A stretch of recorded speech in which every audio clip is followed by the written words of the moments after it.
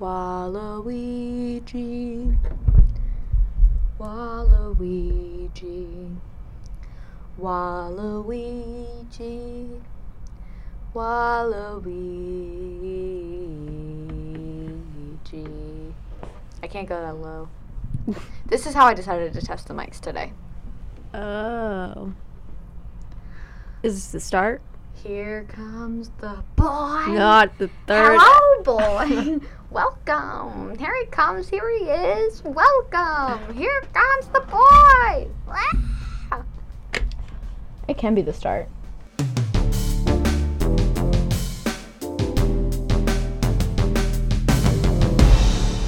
Next time we need to candles, like a seance. Yeah, but I felt like sneaking. No. I mean, like, in a hypothetical future where we aren't criminals? Maybe. Yeah. Yeah. Speaking of seance, we watched a lot of Sam and Colby yesterday. We did. Too much. Yeah, like 5 hours worth. I had a terrible headache from Colby's terrible camera management. It was bad. But I love that boy, so it's fine. I'll condone any of his terrible actions.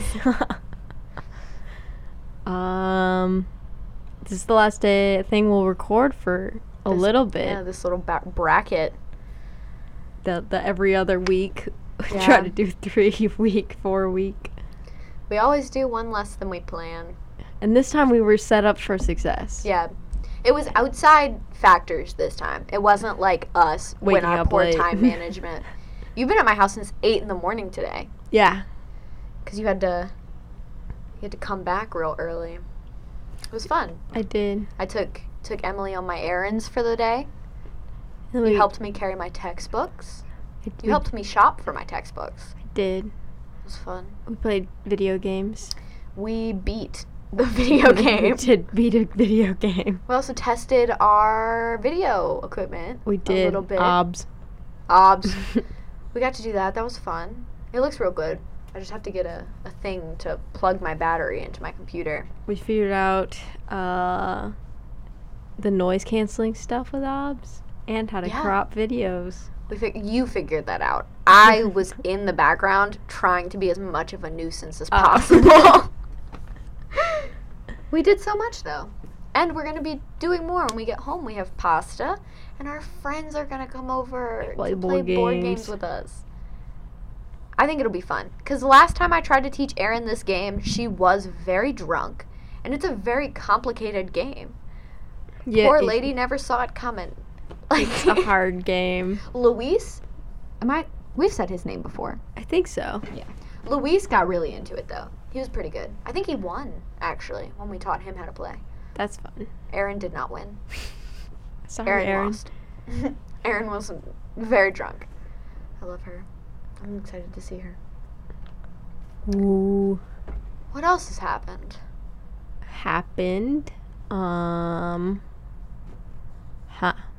This comes out when? This comes out The second week in September. I will pull up our calendar just to be safe, but I think that sounds right. So we're about to start school, and we'll be in school for a little bit when for reference, I move in on August 14th. My first day is August 18th. My first day is August 23rd. Yeah, because we have like a fake half week. Yeah. Y'all don't, assholes. Yeah, but we just have to start. Y'all get like a test run and then a weekend to email financial aid. Yeah. Yell at them. Do stuff. They're like, all right, have full first week. Figure it out. Figure it out. No break. Yeah. Nah. So, hello, future me that is doing school right now. How do you think your first few weeks of school have gone? Hi, this is Editing Mac here. I just wanted to take this time to insert myself because Emily and Michaela both sound really optimistic about their first few weeks of school in this clip. And I just wanted to take this moment to say that those first few weeks were indeed canceled by a hurricane, a literal hurricane. They don't happen. School just restarted. Yeah. Just wanted to make it very clear that the optimism doesn't work out. Oh, like predicting the future? Yeah, predict the future. It's September 8th right now. Hi again. This episode does not go out on September 8th because there was a literal hurricane. How's life? I will be less than a month away from 20 years old. Yes, your birthday would be coming up, is coming up. So that's fun. In this hypothetical future. I think just, I'd like finally getting into the groove of it. I have a busy semester coming up with classes being back in person. This is going to be my first college semester with in-person classes and stuff like. Well, I had a couple scattered through my first 2 semesters. I think I had 2 total. But like this is going to be a full one of them semester. got moved to online halfway through. So I really didn't have much in person at all. It was all in my dorm room. Yeah. So this is my first semester where everything I'm going to in person. Famous last words. Every class. I think I have 1 online actually. Just because it's a statistics class, so it's still a bigger class. Do you think that's stressing you out, or do you think you're handling it well? I don't think it's going to stress me. It's just, it's going to be another one of, like, it's just a period of weirdness, because going from high school to college is weird, and then college version 1 to college version 2, I think it's just going to be a little weird. I don't think it's going to be hard to get settled into, but I think around like early September I'll finally be like, I got the rhythm down. I think it's just going to take a little bit longer than like last semester per se. Do you think you have any crazy professors or anything like obscenely difficult? I have chemistry. Ew. And I did fine in chemistry in high school. I just know that I'm going to like have to actually study, which is most classes in college. You can't really get away with too much of the high school shenanigans. Some classes were like, all right, I studied 2 minutes before the test, let's get this. Yeah. But for chemistry, I need a lot of chemistry for my degree. So I kind of got to like know it this time. Yeah. And in high school I did fine because I just kind of Did you take AP Chem? No. I did AP Physics. You did AP Physics, right. Your sister did AP Chem. Man, fuck AP Chem. My favorite story about that, I got a 22 on the final. I walked up to her and I said, ma'am, I need a 70 on this final to pass your class with a C. And, you know, she graded it. Like, you turned it in. She scanned it with her phone. She had your grade right there. And she showed it to you. And she showed me that 22. I got a 22 on my chem final. And I was like, oh, okay. And I just went and sat back down and, like, suffered. She gave me a 50-point curve, dude. A 50-point curve. I walked into that final, too, I shit you not, with a pillowcase. Or a pillow in a pillowcase, and then I had a jar of pickles and a fork. And that's how I walked into that final. Wonderful. I finished that final, and I slept for the rest of it. I finished that final so fast because I did not know anything. I wasn't wasting any time. I wasn't going to pretend. I said A, B, A, 22, bitch. And then I ate my pickles, and I took a nap. She gave us, that final was so hard that she gave everybody a stuffed animal as an emotional support item to take the test with them. I still have mine. It was a random one too. Like, it was a trash bag, and you had to reach in and pull out your emotional support stuffed animal to get through the AP Chem final. And I pulled out a lion. That's fun. Isn't it? She's chillin'. Her name is Lauren, after my teacher. Oh. Yeah, I love her. A namesake. Yeah. That class was traumatic. Sounds not fun. No, it was awful. It was awful. It was so hard. And AP Chem is so difficult already. And my teacher was also kind of, woohoo, little cuckoo bananas. And she was a little cuckoo. But, yeah. Wonderful. No. That was trauma. Have you ever failed a final that hard? No, I don't think. Damn. You see, it was good for the plot. Yeah. I took a lot of finals. I had a final where the teacher's like, okay, so in this class, we kind of took everything as a group test, even though we weren't supposed to. Oh, I know what class you're talking about. And so for the final, she was like, y'all cannot do this as a group test. And then halfway through, we just started taking it as a group. We just said no. We're like, look, Miss oh, I bleep that out. But isn't this the same class where randomly you guys would also just take each other's tests? Yeah, no. We would just get up in the middle of the test, all switch seats, and just start taking someone else's test. And in that class, she had to curve. We all made A's. Nice. Somehow. But the average somehow we always do in the very difficult classes. And I came out of AP Chem with a B. The highest grade on every test, I kid you not, was this kid in the class who was using a random probability calculator on his graphing calculator.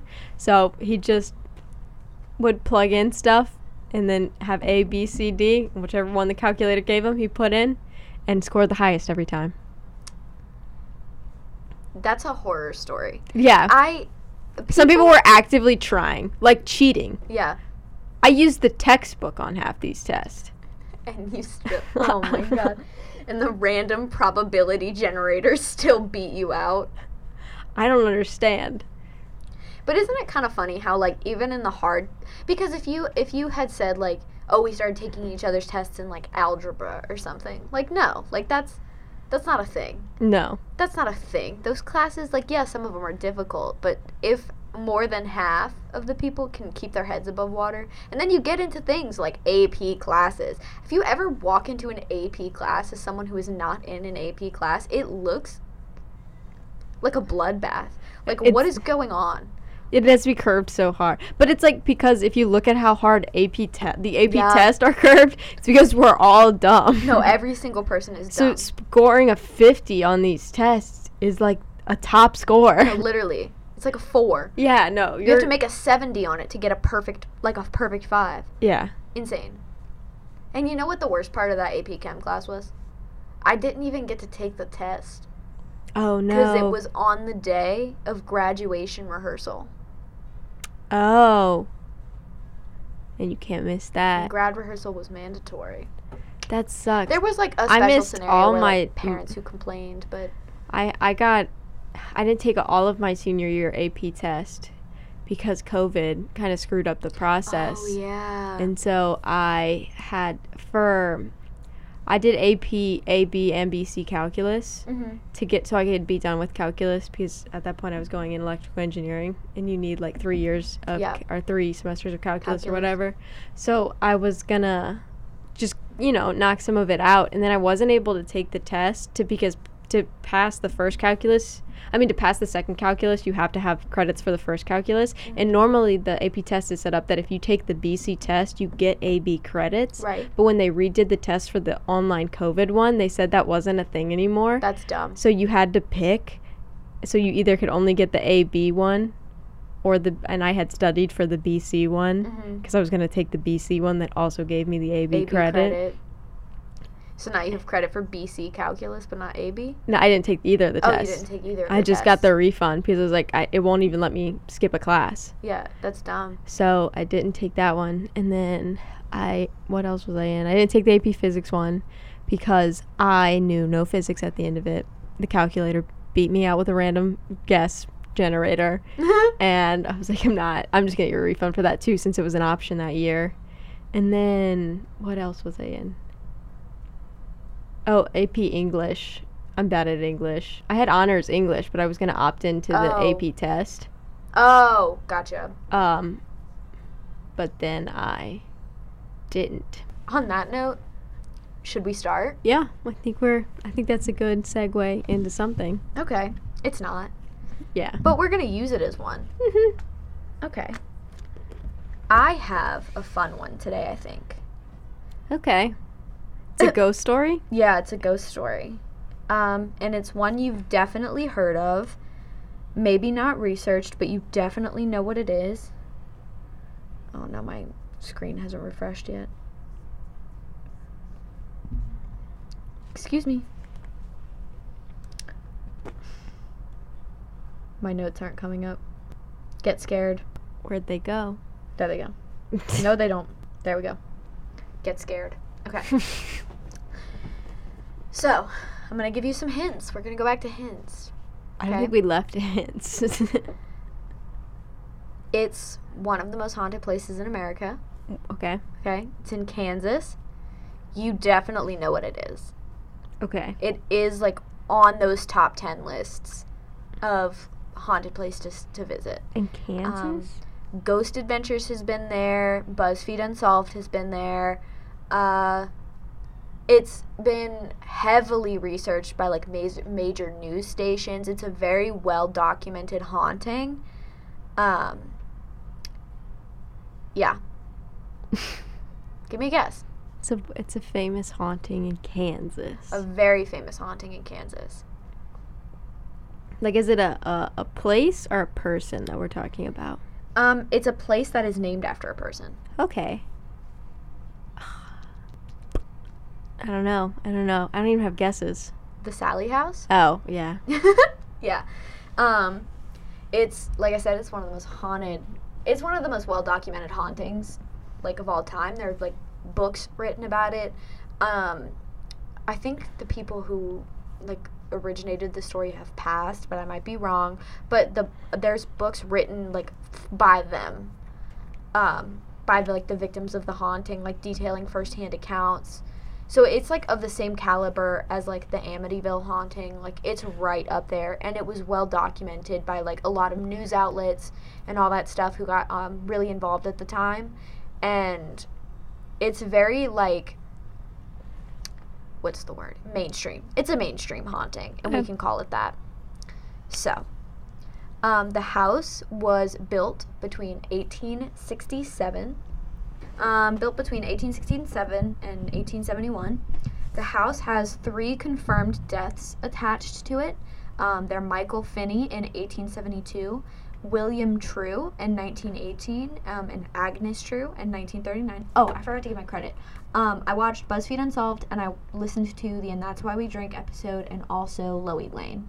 You know, my tried and true minus Ghost Adventures. It's like, those are my people.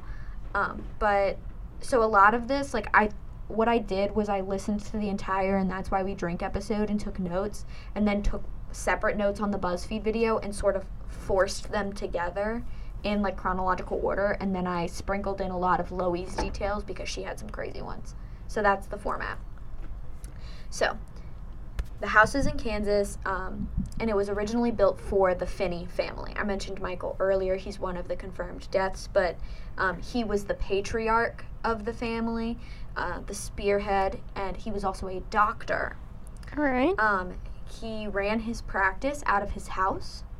So the lower levels of the house, like, were operating rooms and labs, and that sort of situation. And the family lived upstairs. So one day, this 6-year-old girl is rushed in by her mother with, like, crazy stomach pains and is, like, screaming. She's in so much pain. She can't walk. Like, it's a whole situation. And Dr. Finney, and she's begging Dr. Finney for help, essentially. Yeah. Because her daughter is sick. In some versions of the story, they were Dr. Finney's neighbors. In some versions, they were just, like, a client, essentially, in the who town. knew that he was a doctor. Dr. Finney takes time to deduce that and figures out that she has appendicitis and that her appendix is about to rupture. And if you know anything about a ruptured appendix, like, once it ruptures, it's rough. It's rough. Shit gets in your blood. Yeah. It will kill you. It's a much harder thing to fix than just That. getting it out. Appendicitis is when it's inflamed and about to rupture. So that's usually when people get their appendix removed.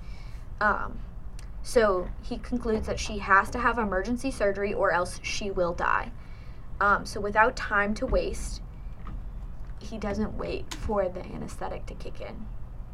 Oh. Yeah. So he performs surgery while she is still awake and coherent. How old was she? 6. Oh my God. Yeah, it's rough. There's another version of the story where, like, she saw, like, the medical tools and stuff and freaked out. In that version, she's not even given anesthetic.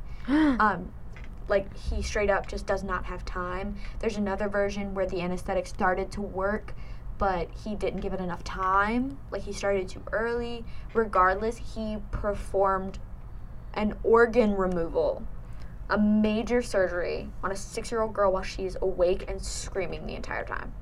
That's intense. Mm-hmm. Was she, like, tied down or something? She had to be. Yeah, it's like a situation.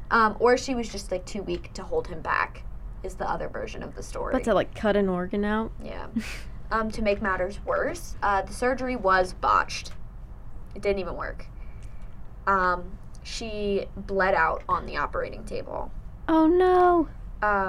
Yeah. We don't know her name. Some people name her Sally. Also, some people think that, like, the name Sally came after the fact, because, you know, some ghosts are famously named, like, after they start presenting themselves. Yeah. So some people just think that the name originated after, like, the ghost started presenting, and they were like, oh, it's a little girl, let's name her Sally. Some say that her name was Sally. Regardless, hence the Sally house. Regardless of how it comes to be, it originates from this little girl, this urban legend. The doctor and his family lived in that house. Ancestor after ancestor, the Finney house owned that house, or the Finney family owned the house until about the 1940s, so about 100 years. And once that happened, Charles Finney, the final Finney, he died in 1947, and then the house began to be sold. Okay. So it did not stick with one family very long. There was a lot of strange activity. People woke up with, like, cuts and bruises. Someone wake up with, like, fingerprints. Also of note, like, a lot of people who were hurt in the house were men. And some people think that that's because Sally is still trying to fight off the doctor. Yeah. Or, like, still, like, projecting these men, like, as the doctor in her head. Things like that. But no one stayed there very long. There was ghost activity in the house, though. It just didn't really hit a peak until the late 1990s. At that point, that's when the main family of our story moves in. Their names are Tony and Deborah Pickman, and they had a little baby. They moved here in the early 90s, the late 90s, and they moved here December 31st, 1992. Their haunting began pretty much immediately. So it starts off small. M on That's Why We Drink made an interesting point that this doesn't sound like a haunting, it sounds like a poltergeist. And I am not informed on, like, the difference enough, but I just wanted to throw it in there that, like, the haunting is cited as, like, small at first with lights dimming. Making the dog bark at nothing is one of them. Pictures were turned upside down. Appliances would turn off and on. Their newborn woke every hour, quote, as if someone was playing with him. Oh. Their neighbor actually once saw the nursery window light on from their home and eventually asked Deborah, like, why do you leave the nursery light on all night, every night? And Deborah's like, what the fuck are you talking about? I don't. But it turned out that Deborah would turn off the light and put the baby to bed, and then this ghost, poltergeist, whatever you want to call it, would turn the light back on and play with the baby. Things got weirder. July 14th, 1993. So this is about a few months after they moved in. Tony, Deborah, and her sister Karen come home from a night out and discover that all of the toys in the nursery are in a circle with their backs facing out, or with their backs facing inward. They're facing out. Oh. In the middle of the floor. So at first they figure one of them is, like, playing a prank on each other or something, so they pick up the toys. That's funny. Right. They pick up the toys, they put them away, and they go back downstairs. Later, when they come back up, the light was on, which it had previously been turned off, and toys were, like, scattered around the floor. Oh, it was mad. You ruined its circle. Yeah. So after this, they leave for a little bit. They go stay with Tony's parents. Especially, I think it was very active in the nursery. And that's concerning. Yeah. As new parents, it's your first child, first of all. And it's a newborn baby. Yeah. A ghost is if a ghost was playing with my baby, absolutely not. If you can't babysit, you can't touch it. Like, if you can't help take care, you cannot be making a mess. Contribute, and then you can play with the baby. At least pay rent, gosh. At least pay rent, gosh. So they leave, probably out of concern of the child, and while they were leaving, Tony felt like a stinging on his back, and when he lifted up his shirt, he had 3 long scratches across his back. Oh. Tony would also, this thing attacked Tony. He would continue to be viciously scratched and bruised as time went on. There's also one story about it manifesting on video where you can see the scratch form. I couldn't find the video. I also did not look very hard. Okay. I think I Googled like one thing and it wasn't the first thing on Google, so I was like, I'll do a disclaimer, it'll be fine. So it probably exists. I didn't find it, didn't look very hard. My throat is raw from screaming. 1993, so later in the year, the Pickmans actually brought the ghost a doll to try and like satisfy it in some way. It said that the ghost did play with their son a lot, so the idea was that they were trying to like reward it for being nice. Okay. So they brought her, and it was also at this point like it had a name. So they bought her a baby doll. They wrapped it in a box and left it on the floor, and it went untouched for weeks. And then one day they came back and the doll was lying on the ground beside the box, but the box had not been opened or touched. Magic. Straight up.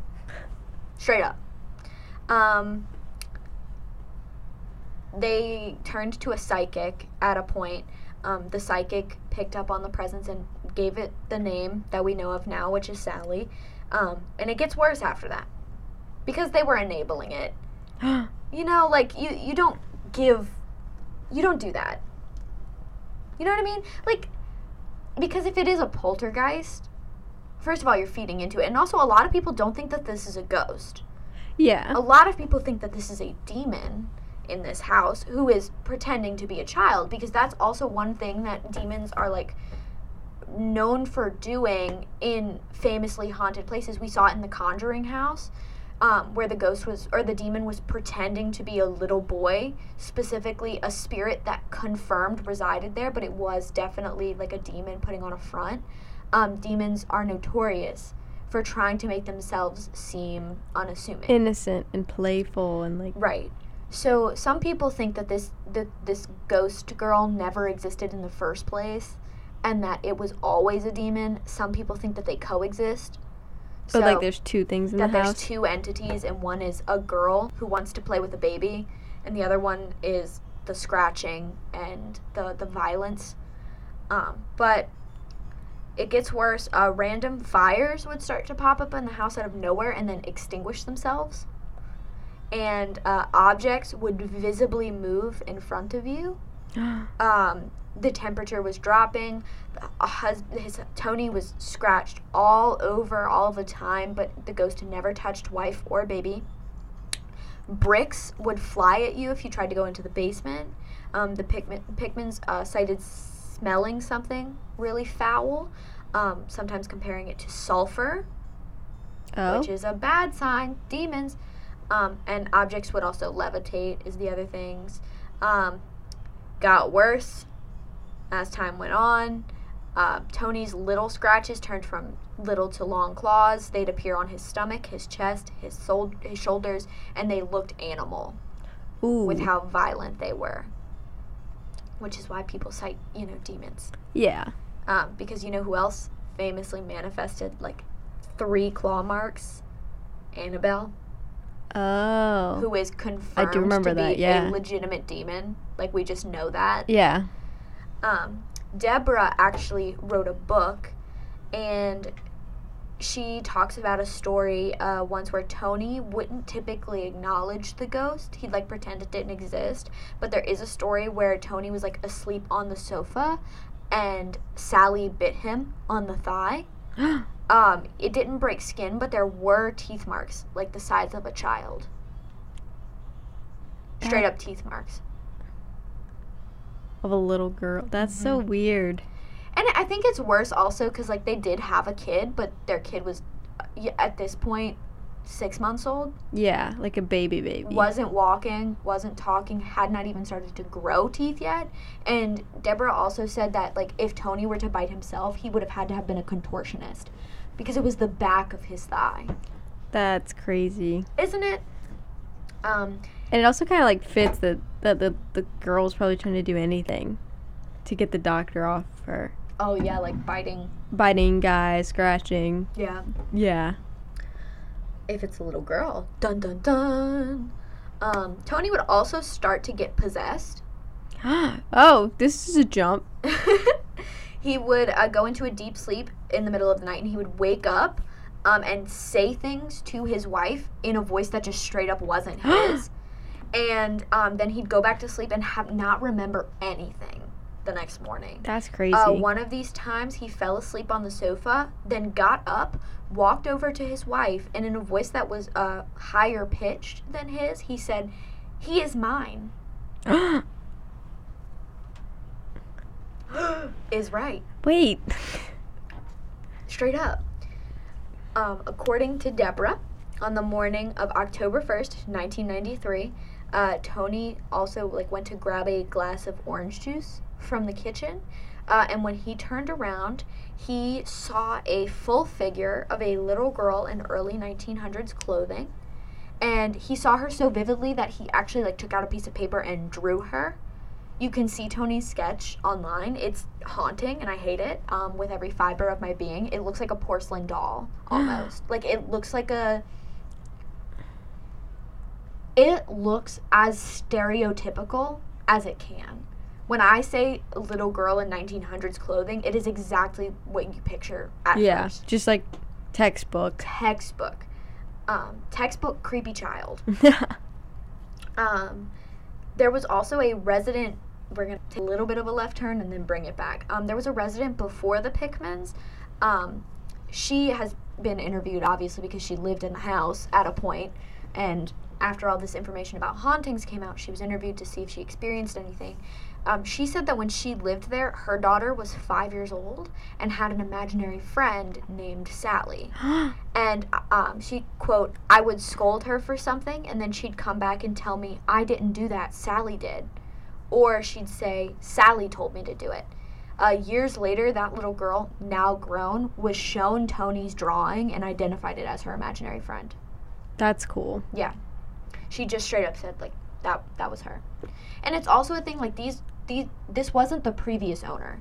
This was a resident way before them. Mm-hmm, yeah. And the fact that they gave the ghost the same name. Yeah, the psychic who... Mm-hmm. The psychic, the Pickmans, and this previous resident all named her the same thing and all described her the same way, independent of one another. That's cool. It's not a coincidence, also. That just proves that there is something there. Two previous residents also testified to fires randomly starting. Specifically, they cited it in the room that would eventually become the nursery. Oh. Yeah. So that could have... What was in that room? No, literally. And I tried to find any information on where the operating room was, and a lot of people... I don't know where I thought it was in the basement. Right. And I thought it was in the basement. A lot of people just by default assume it was. Because, that makes... First of all, that makes sense. And second of all, I don't know where they're getting this information. I couldn't find any source that confirmed that that's where the lab was.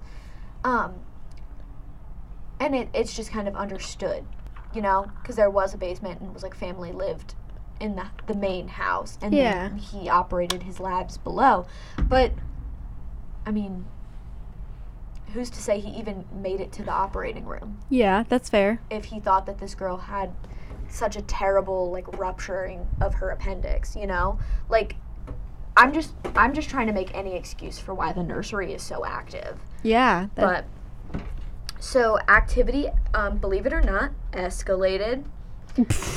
A lamp was thrown at Tony's mom. A straight up lamp. Not Tony's mom. Tony said he could hear scratches on the wall by his bed, quote, "almost like you had an animal digging to get out of the wall." At one point, Sally appeared in Tony's room, grabbed his wrists, and burnt dark red finger marks into his arm. Oh. This is when Tony specifically, began to believe that they were dealing with something other than a little girl. Yeah, he's starting to say, what kind of little girl can just burn you by touching you? Literally. He wanted to leave. He wanted to pack it up, move. But Deborah hadn't experienced any violence. Yeah, but Tony's about to get murked. Correct. But at this point, like, some of the things that Tony was testifying to were, like, things that only he experienced. You know, like this mic is killing me. Hello? Hello? That looks fine, right? That looks fine. Yeah. But, like, the things that only Tony was experiencing, like the sounds behind the bed. Like the blackened memories. Like, yeah, Deborah... Could just be paranoia, some of it, so I can see where Deborah's coming from with that. And, like, Deborah experienced some things, but everything she experienced was not violent in nature. So, like, there were moments where she was scared, but she was never targeted, I guess. So Tony wanted to leave, and it's completely justified. So, yeah. Tony wanted to leave, and Deborah didn't. And Tony also began to have violent thoughts while in the house. The quote is, I got to a point where when I was in the house, could not think any happy thoughts. It was just strictly I wanted to hurt her, meaning Deborah. I was a different person. That something could come inside me and make me capable of doing that. It tears me up. As much as I hate to say it, I planned on slitting her throat. Oh my gosh. Mm-hmm. So in 1994, they finally moved out. They do come back for a lot of paranormal investigations. Each time, Tony is still targeted. What's against Tony? No, like, it's because he's a man. Like, I don't even know. Yeah, that's... This was their turning point, though. They start making reports, too. Then the house starts being investigated. So, several times, side note, a lot of these investigations were TV networks.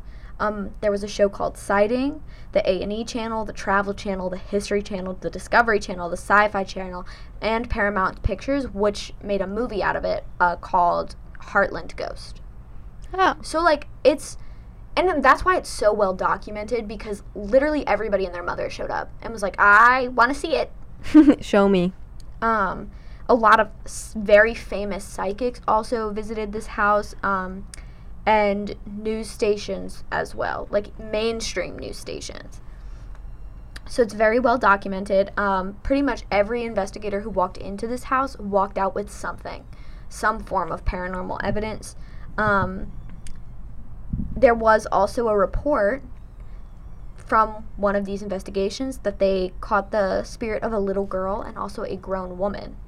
Huh. In another version of the story, the grown woman is the evil one, who is the one responsible for a lot of the violence. And Sally just shows up to, like, warn. It could be Sally's mom coming back to, like, right, defending her from men. Or this is the demon. Yeah. Like, something. Regardless, some investigators have cited 2 presences in the house. Others say Sally is just a straight-up poltergeist and is not an actual ghost. Like, was never tied to something. Right. I don't know the difference between a ghost and a poltergeist. I'll do my research. I'll come back educated. Ouija boards have been used here, audio recordings, polygraphs, EVPs, mediums have come in with crystals. Like, basically every way to contact the dead has been done in this house, and everything has come back with results. All right. Literally. I want to go. This house is so heavily active that a lot of investigators actually consider it a practice house for investigations because it's guaranteed to get results. So a lot of new paranormal equipment is tested here. Huh. Because it's called a paranormal lab, where you can go to test new equipment, and basically if it works there, where they're guaranteed to get results, it may work somewhere else too. That is fun. Some people apparently also call, like, the living room a gateway to hell is another thing. Someone on Reddit also brought this story forth and this isn't confirmed, that there was a false wall in the basement, and apparently it was opened with a medium there, and the medium essentially said it was a black hole, and, like, 100 spirits were, like, hit him in the face at once. One of the spirits said they were Beelzebub. Oh. So, the basement is also a very hot spot for activity. Well, after the Pickmans left, there was a female tenant and her husband who moved their children in and reported reported no paranormal activity. However, there was a surprise visit from the landlord, and allegedly a pentagram, along with an altar, a black kettle, and a black robe were discovered in the basement. It was presumed that the female tenant was a devil cultic worshiper of some sort. All right. Side note, this is also where that BuzzFeed sound comes from. A pointy hat, a broomstick, 3 newts, a lizard tongue, eyeballs. It's Shane making a joke about everything that was found in the basement of the Sally house. Okay. Okay. So yeah, to this day there is a black mark on the floor of the basement, and many people believe that that's where the alleged pentagram was. And many people also believe that the demon specifically lives in the basement, and there's this big hole in the back wall that is cited as like its home. It's a little house. One previous tenant also said that she woke up and turned over in bed, and a grotesque and gaunt individual was laying next to them. Like, it's a whole thing. Which is another sighting of allegedly the demon. So, one of the things he was tired that Tony reported, did you just say it was tired? He was in the bed. Did you just say the demon was tired, so it, like... Just got in the bed. To what? Take a fucking nap? What else do you do in beds? It's immortal. It is an immortal That's gotta be tiring. Darkness and trauma. Say what you want. I think he was tired. Fuck you. So Tony also reported that he always knew he was about to be attacked when the temperature dropped. One of these investigations was One of these investigations brought Tony along with him and monitored the temperature, and when the temperature started to drop, they straight up stopped filming the house and immediately started to film Tony, because that's how he said he knew he was about to be attacked. And this is where the clip from the scratches show up, where you can see the scratches form on his back. Oh. So, also throughout the house in... Whoop! Calm down. There was also horseshoe prints found around the house. Some people believe that is because, like, demons allegedly have, like, hooven feet. Interesting. Beyond scratches, Tony would also get burned, and everyone around him, every man, I should say, around him would also be attacked. So it would, like, center on Tony, but if Tony's getting burned, then so is Carl. You know, like... Anyone coming along. Some regular things that have also been cited to happen in the house are, you know, the usual, like, footsteps and banging on the walls. Other things are flying objects. Sounds of animals and, like, human voices. The unexplained fires that I mentioned earlier. A lot of EVPs that are done in this house. You get all types of voices, male, female, and children. The strange smells, you know, your usual recording equipment will stop working, visitors will be scratched or bruised, dramatic temperature changes. One group of individuals went in and had to leave within 20 minutes because one of them had, like, a crazy, like, episode of rage, and others got, like, chest pains and anxieties. Like, it was, like, two ends of the same spectrum. Like, some people just got crazy scared and some people got crazy angry, and they heard growling coming up from the floor. So they were in there literally for 20 minutes. Bye. Someone also watched the curtains just, like, catch on fire and then put themselves out. Notable EVPs are in a little girl's voice. Some of the quotes are, "I know you," "no tomorrow," "maggots," "nice to be safe," "good night," And one that M mentioned on the And That's Why We Drink episode is played forward or backwards. It gives you the same sentence, which is God picked the wrong time.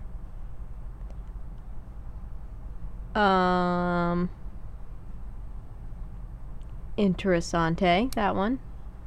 So. Other ones were like fun. Good night. So, the major question that people usually have about this is like, who is actually Sally? There was a confirmed Sally Isabel Hall who lived in the house in 1905, but she was a 35-year-old black woman.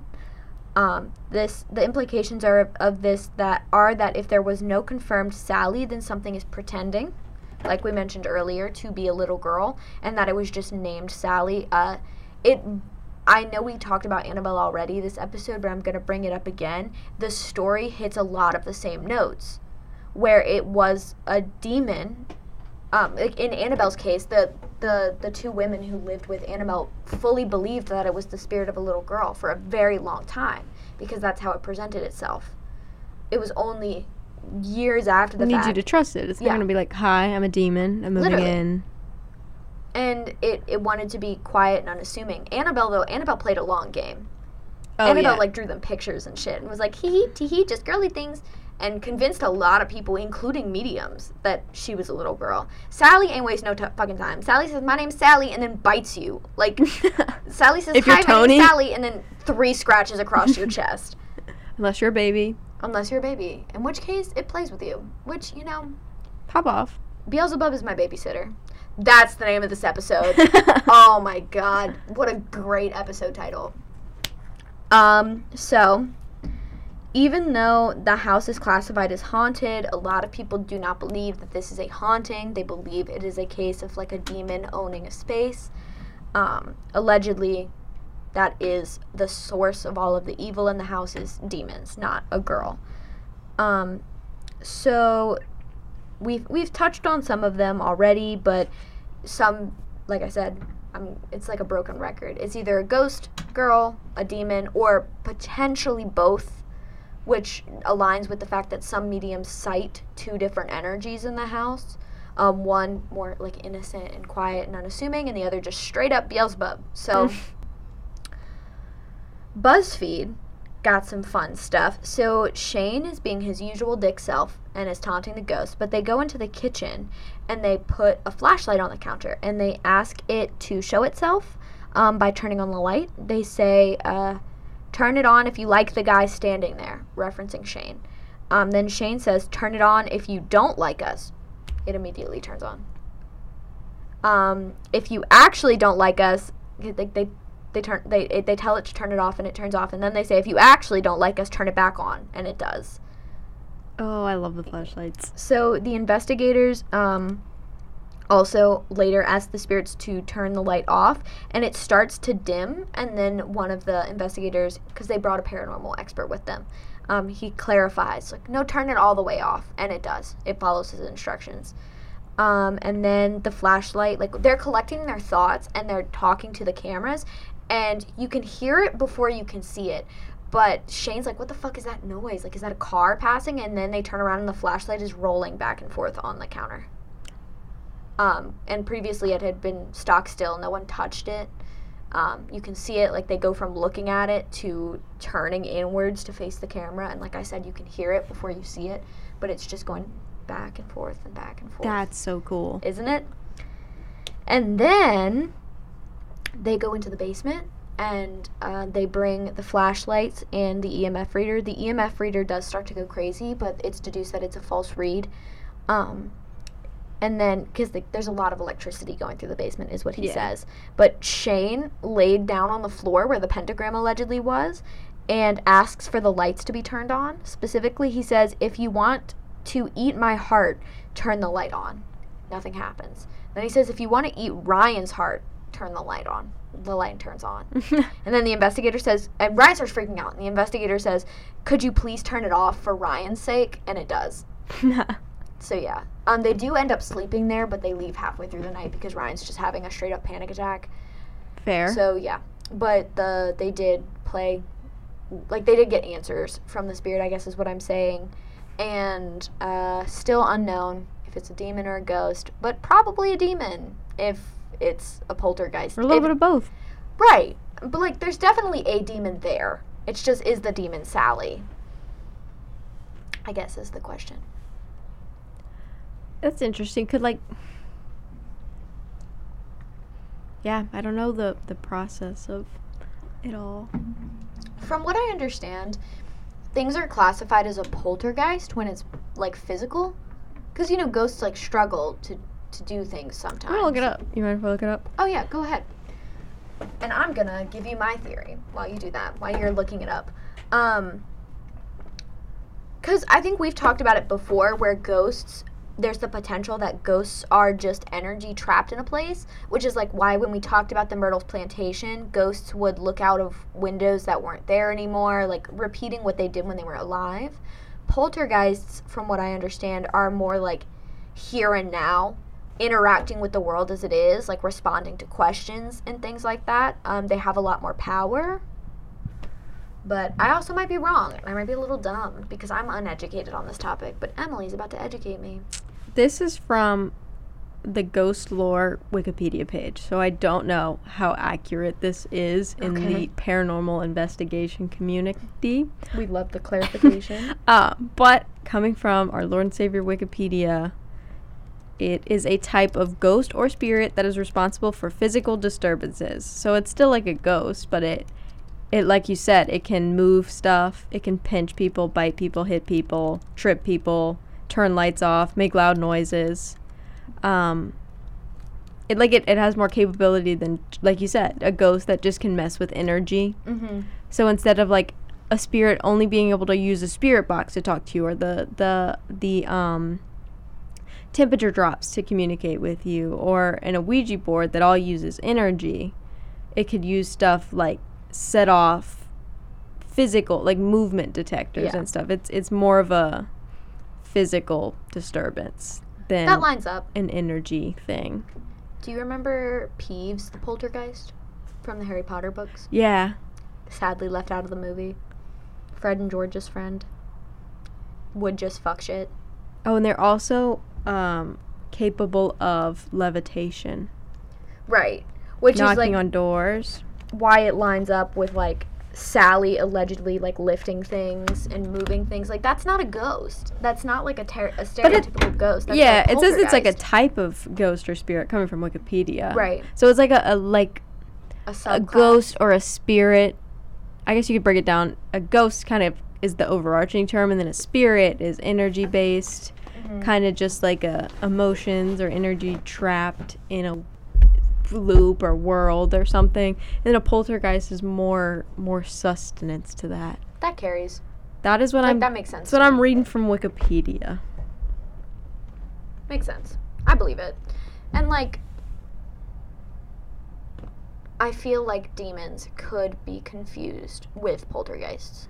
That too. Like by experts and things, because when you think of when you think of a demonic haunting, like the things that come forth to me are things like throwing things and like violence, like which is what happened to Tony. Like he got things thrown at him and his things were thrown across the house and yada yada yada, but also like the 3 scratches on his chest. But also that doesn't carry with the ghost playing with the baby and like playing with the toys and stuff. Mm-hmm. So it's like it makes sense to me that it's 2 spirits. Not spirits. A spirit and a straight up demon. I'm reading another one that clarifies real quick. Also, I think it's fun that it lines up a lot with like other hauntings. Like we watched Sam and Colby go to the Conjuring house the other day, and what's everybody's obsession with Beelzebub? Also, they called him Beelzebub. Yeah, my favorite part was the Beelzebub. We also discovered a very fun new form of seance. Spirit box that we're gonna do. An Estes. The Estes method. So you cover, somebody puts noise canceling headphones on. So I'm gonna quickly explain the spirit box again though, before I don't want to do that last. The spirit box, we've talked about it a bunch of times on here already. It's this little device that makes white noise that spirits are able to manipulate. We go in depth in some other episodes, so I won't get too long here. And then what they did, they took it a step further by kind of putting a human touch in on it. So you, as the person with the spirit box, plug noise canceling headphones in and have the noise playing only to your ears, and you can't hear anyone around you. You cover your eyes, make sure you can't hear, and only have the spirit box playing. And then you just say out loud any word you hear from the spirit box. And then people sitting around you are asking questions. So like if me and Mac were doing it and I had the headphones and spirit box on, Max asked a question. I didn't hear her question because I have noise canceling headphones on and I have the loudest noise ever because spirit boxes are so loud and annoying. Yeah, it's flipping through radio stations and it's really staticky. So I'd have that playing in my ears, and if it turned into a sound or like a word, if like the sound kind of clears out and forms something, I would just say whatever I heard out loud. Again, not being able to hear Mac's question. And in the video, they're having like full-on conversations where when someone's asking a question, nothing's happening, and it answers, and then it's silent again until someone asks another question. There's also another video where one investigator was talking about they had two set up, and the spirit boxes started talking back and forth. But again, these people can't hear what the other one is saying, so they're just repeating what they hear from the spirit box. So for something to like be having a conversation where one of them waits and lets the other one talk and then the other one talks, like it's weird that it's always so the coincidence isn't a coincidence. Like the way it works out is cool to see. If you're interested, you should watch Sam and Colby. They go to the Conjuring house. Fast forward to the very fucking end to avoid some of the things that irked me throughout the video.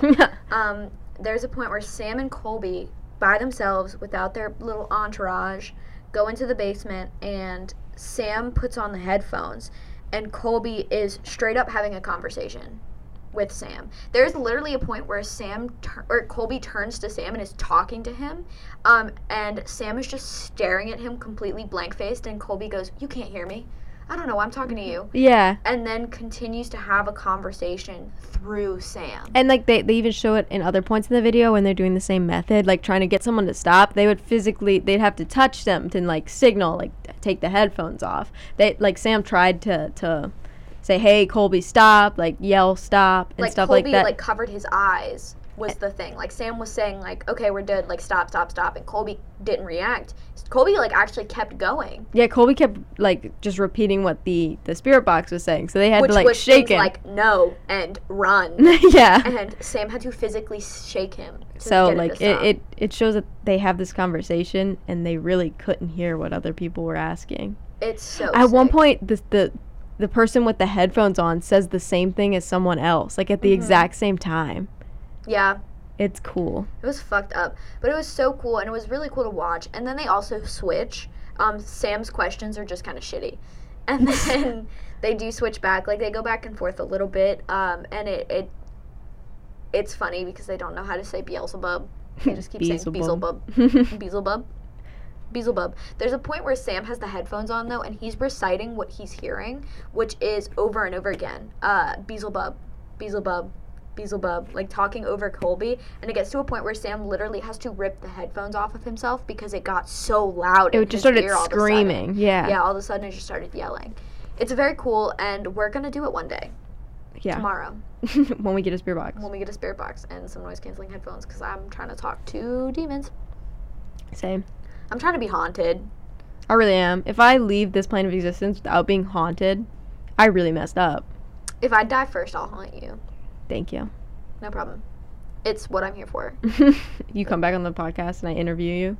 So like, what's it like being a poltergeist? Beelzebub. No. Run. It's me talking and the other mic's the spirit box that I can't hear. Beelzebub. Like, I have to play it back to. Woo! It's a demon. Whoa, I did that on purpose. It was hurting my eyes. You're good, but I didn't know that. Oh. In the computer, you said Beelzebub, and then the computer shut off, and I was like, "We're done. We're out. We did it. We talked about Estes and the Sally house, who also mentioned Beelzebub. I caught Why that. is that what's mentioned? Because correct me if I'm wrong, but Beelzebub is like one of the 7 lords of hell, supposedly. I believe he's a prince. He's a prince. Yeah, he was like the second in command under the devil. But he's not the devil. He's not the devil. Why is... I think in some religion, that is another name for the devil, or a similar name is the other name for the devil.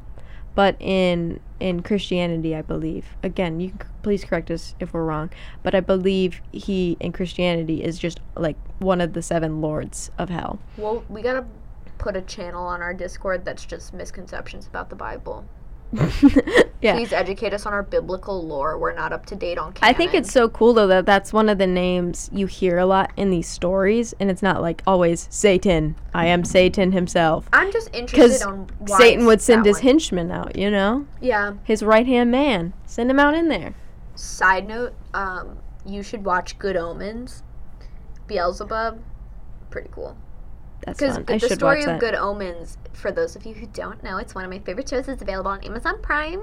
If you are my friend and we know each other, you are welcome to come over to my house. I will watch it with you. But the story follows a demon and an angel from the beginning of creation to present day. And what happens is throughout their lives of immortality together, they become friends, which you're not really supposed to do. And it gets to a point where, like one of the first scenes is them standing on the wall together, and, it starts to rain, and the angel puts his wing over the demon. It's just cute. And, the story implies that this demon is the one who caused Eve to eat the apple, and that this angel is the one who let them out of the garden. Oh. It's a thing. And throughout their times together, it'll cut to, the French Revolution. I need to stop kicking this wire. It'll cut to, the French Revolution or something, and the demon is swooping in to save the angel from getting guillotined because he popped into France for a little bit because he wanted a good pastry. And there's other, the demon starts to do miracles for the angel. If they got assignments in a similar area, it would just be the demon to go do both the tempting and the miracles. Oh. And the angel would do the same thing. Oh. So they were both equally bad and equally good, and then it cuts to present day, and the Antichrist is born, which means the apocalypse is starting. But both of them like Earth too much. Oh. So this angel and this demon team up together to prevent the apocalypse from happening, because the apocalypse, the real angels and the real demons don't care about Earth and humanity. They just want the final war between heaven and hell to be over and done with, so that there is a winner. Fair. Yeah. And this story, God is also a woman. The angel is played by Michael Sheen. Ooh. Demon, David Tennant. I didn't know that. It's so great to prepare, because this was a book before it was a show, and the book had a cult following. Think Interview with a Vampire. It was right up there. People loved this fucking content, and it was to the point where fan fiction was written about it. To prepare for his role, Michael Sheen read the fan fiction to prepare to play this angel. That's so fun. It's a very good show. It's so good. I do need to watch it. Been on my list. Crowley the demon, David Tennant, heard about talking to his plants in the 70s and got really into it, but he disciplines his plants. He yells at them when they get spots, and he has a beautiful garden. If it works. That's great. Funny though. That's good. Yeah. Watch the show. Oh, this story started because all of the angels have all of the demons have amphibians on them for some reason. Beelzebub just has a straight up frog on his head the whole time, and it eats flies. That's fun. Yeah. I wonder where what the significance is. We'll come back. We'll tell you. Season 2 was just confirmed. That's fun. It's a very good show. Yeah. We're gonna take an intermission. Yeah, we're just gonna keep chit-chatting now. And intermission. Ba-da-ba-ba-da-ba.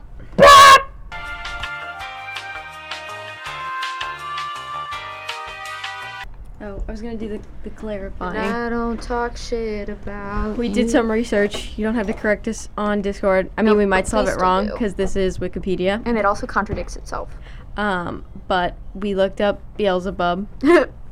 Our search history is terrible. It really is. Like, if you go through mine, it's all, like, names of cases, ghost. Straight up conspiracy theories, and then now demons, and the difference between demons and poltergeist and ghost.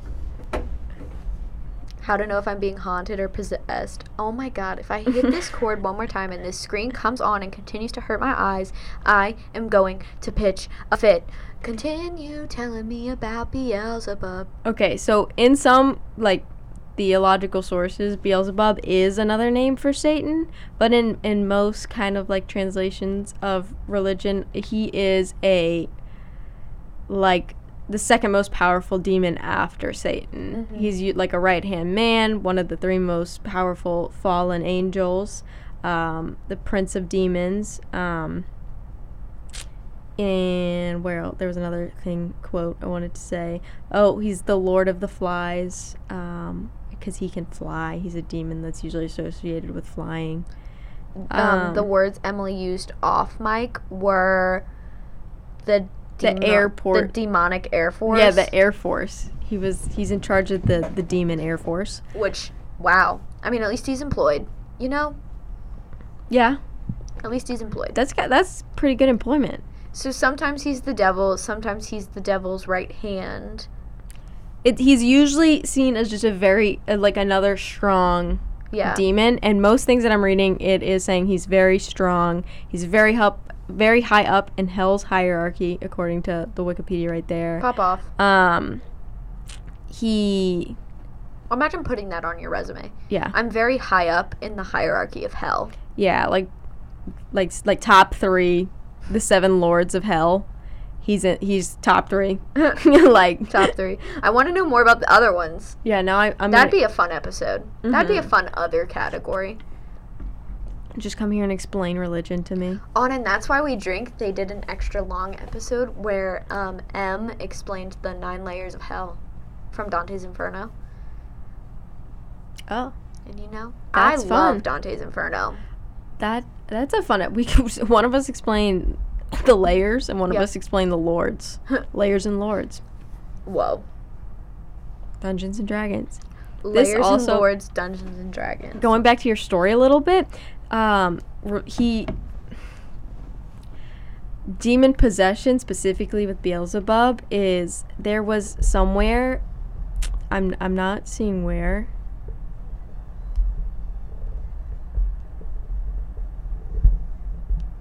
I don't know how to say it. Pharisees, but something accused Jesus of, like, having been, like, using possession of Beelzebub, using possession of the powers to heal people. Oh, like shit. the demon possession, or like the energy of the demons or whatever, like, comes from there. That could be why he's always mentioned when demons are able to possess things. I don't know. That's a little speculation. That's not off Wikipedia. The Jesus thing was, but... Oh, the Jesus thing was on Wikipedia? Yeah, the Jesus in something. Don't know how to say it. But Jesus of Nazareth? Jesus was accused of using Beelzebub's demonic powers to heal people. Oh, shit. So, that is what Wikipedia says. Is that up to date with biblical canon, guys? You know, I used the word canon the other day, and Lucille was like, what does that mean? And or it was not the other day, it was like a month or 2 ago. And Lucille was like, isn't that from the Bible? And I was like, yeah, that's where the word comes from. Like, biblical canon means it's, like, in the source material. But now it's, like, actually in Naruto canon. I just think that's funny. Also, I kicked it again, and now it's back on. Thank you for telling me about Beelzebub. There is Beelzebub in Dungeons and Dragons in the first edition of the Monster Manual, who is just the D&D version of Beelzebub. But yeah, I'll get off the Wikipedia. So he usually is, for the most part, a demon that's very strong. He's not Satan, except sometimes he could be another name for Satan, but most of the time he's his own dude. Good for him, you know? So Good for him. It's my turn. I was just waiting. I was just sitting here. Thank you for telling me about Beelzebub. So, that was my story. Come back next week. Come back next week on this episode of Total Drama Island.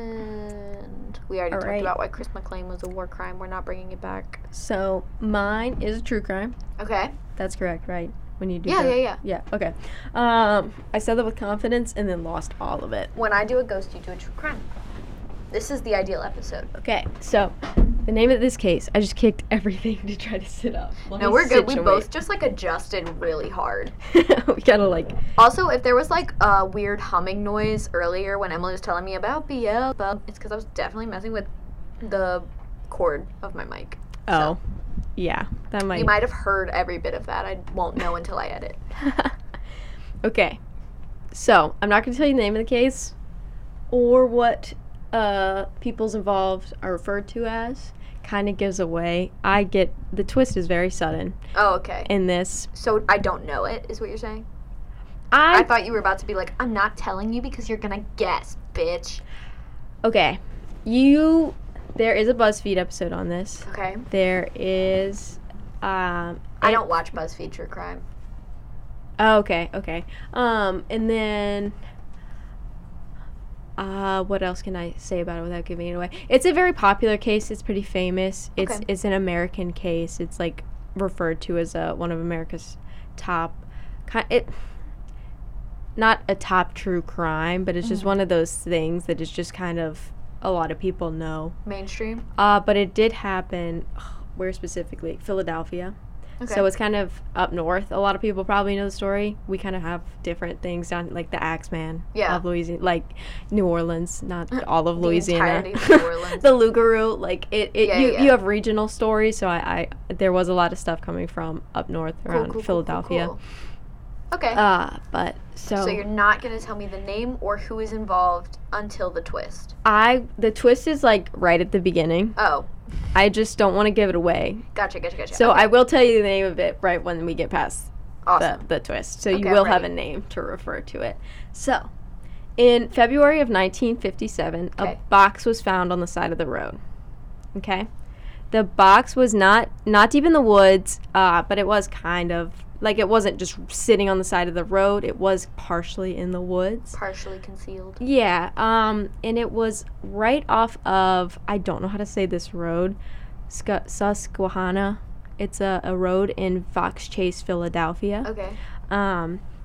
It was also, it's like when a foreigner tries to read the word Lafayette for the first time. Yeah, or Atchafalaya. Natchitoches. Thibodeau. Oh, yeah. They're all bad. But, so, whatever that road is in Fox Chase, someone from Philadelphia, please help me. Probably French. It was an illegal dumping ground, but I think most, sides of highways are. Yeah. Interstates are. So, just kind of thing. The box was made of cardboard, and the label showed it used to contain a bassinet from JCPenney. Okay. That's ominous and eerie. Yeah, do you want to know what was now in the box? A blanket. A blanket? A blanket. Okay. I thought you were about to tell me, 13 dead kittens. I don't fucking know. I was like, Do you want to know what was in the blanket? Oh, my God. The fact that you're doing this to me is causing me a lot of anxiety. What was in the fucking blanket? A body. Oh, my God. In a JCPenney bassinet box? Yeah. Those can't be that big. So it was the naked body of a boy aged 4 to 6. Oh my God, Emily. So he was not that big. Oh my fucking... Why do you let me talk sometimes? Why do you let me speak? Oh my God. So yes, this is the boy in the box case. So I couldn't tell you the name. Yeah, I don't know it. Yeah. Oh my God, that's... So the body was about 30 pounds and was 3 feet 3 inches tall. Oh my God. Interestingly, the boy's hair had been cut. It was kind of choppy, hack job of a haircut. Potentially after death, because there were clumps of hair in the blanket with him. So it could have been done when the body was dumped, or could have been soon before it was. Doesn't that mean remorse? Spencer Reed taught me a lot of things. Continue. Yeah, like when you position a body, or like, you try to make it look nice. We go into like what the theories about the haircut. Awesome. But it not awesome. None of this is awesome, and I'm deeply troubled. But I make jokes when I'm uncomfortable. Yeah, me too. I also laugh. That's why we have a podcast. I laugh when I'm nervous, and I feel like people can misconstrue it as like, oh my god, I think it's funny, ha ha ha. It's like, no. I am deeply. That's why people laugh when they're angry too. You laugh at any extreme emotion. Yeah. Laughing is kind of your brain's way of pushing stuff out, while it figures out what to do. Mm-hmm. So tell me about this poor baby. Other than that, the body had also been recently washed. Oh? Again, could be pointing to some kind of like remorse thing, cleaning it up, but then they also just threw him in a JCPenney box and left it. Keep it. No, I know that. That's not what I'm telling them to do. So.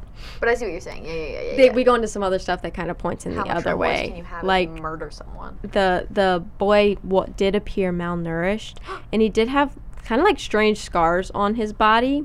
These scars, like the most important of these scars, included surgical scars on his ankle and groin, and an L-shaped scar on the chin. L? Yeah, just kind of like a check mark.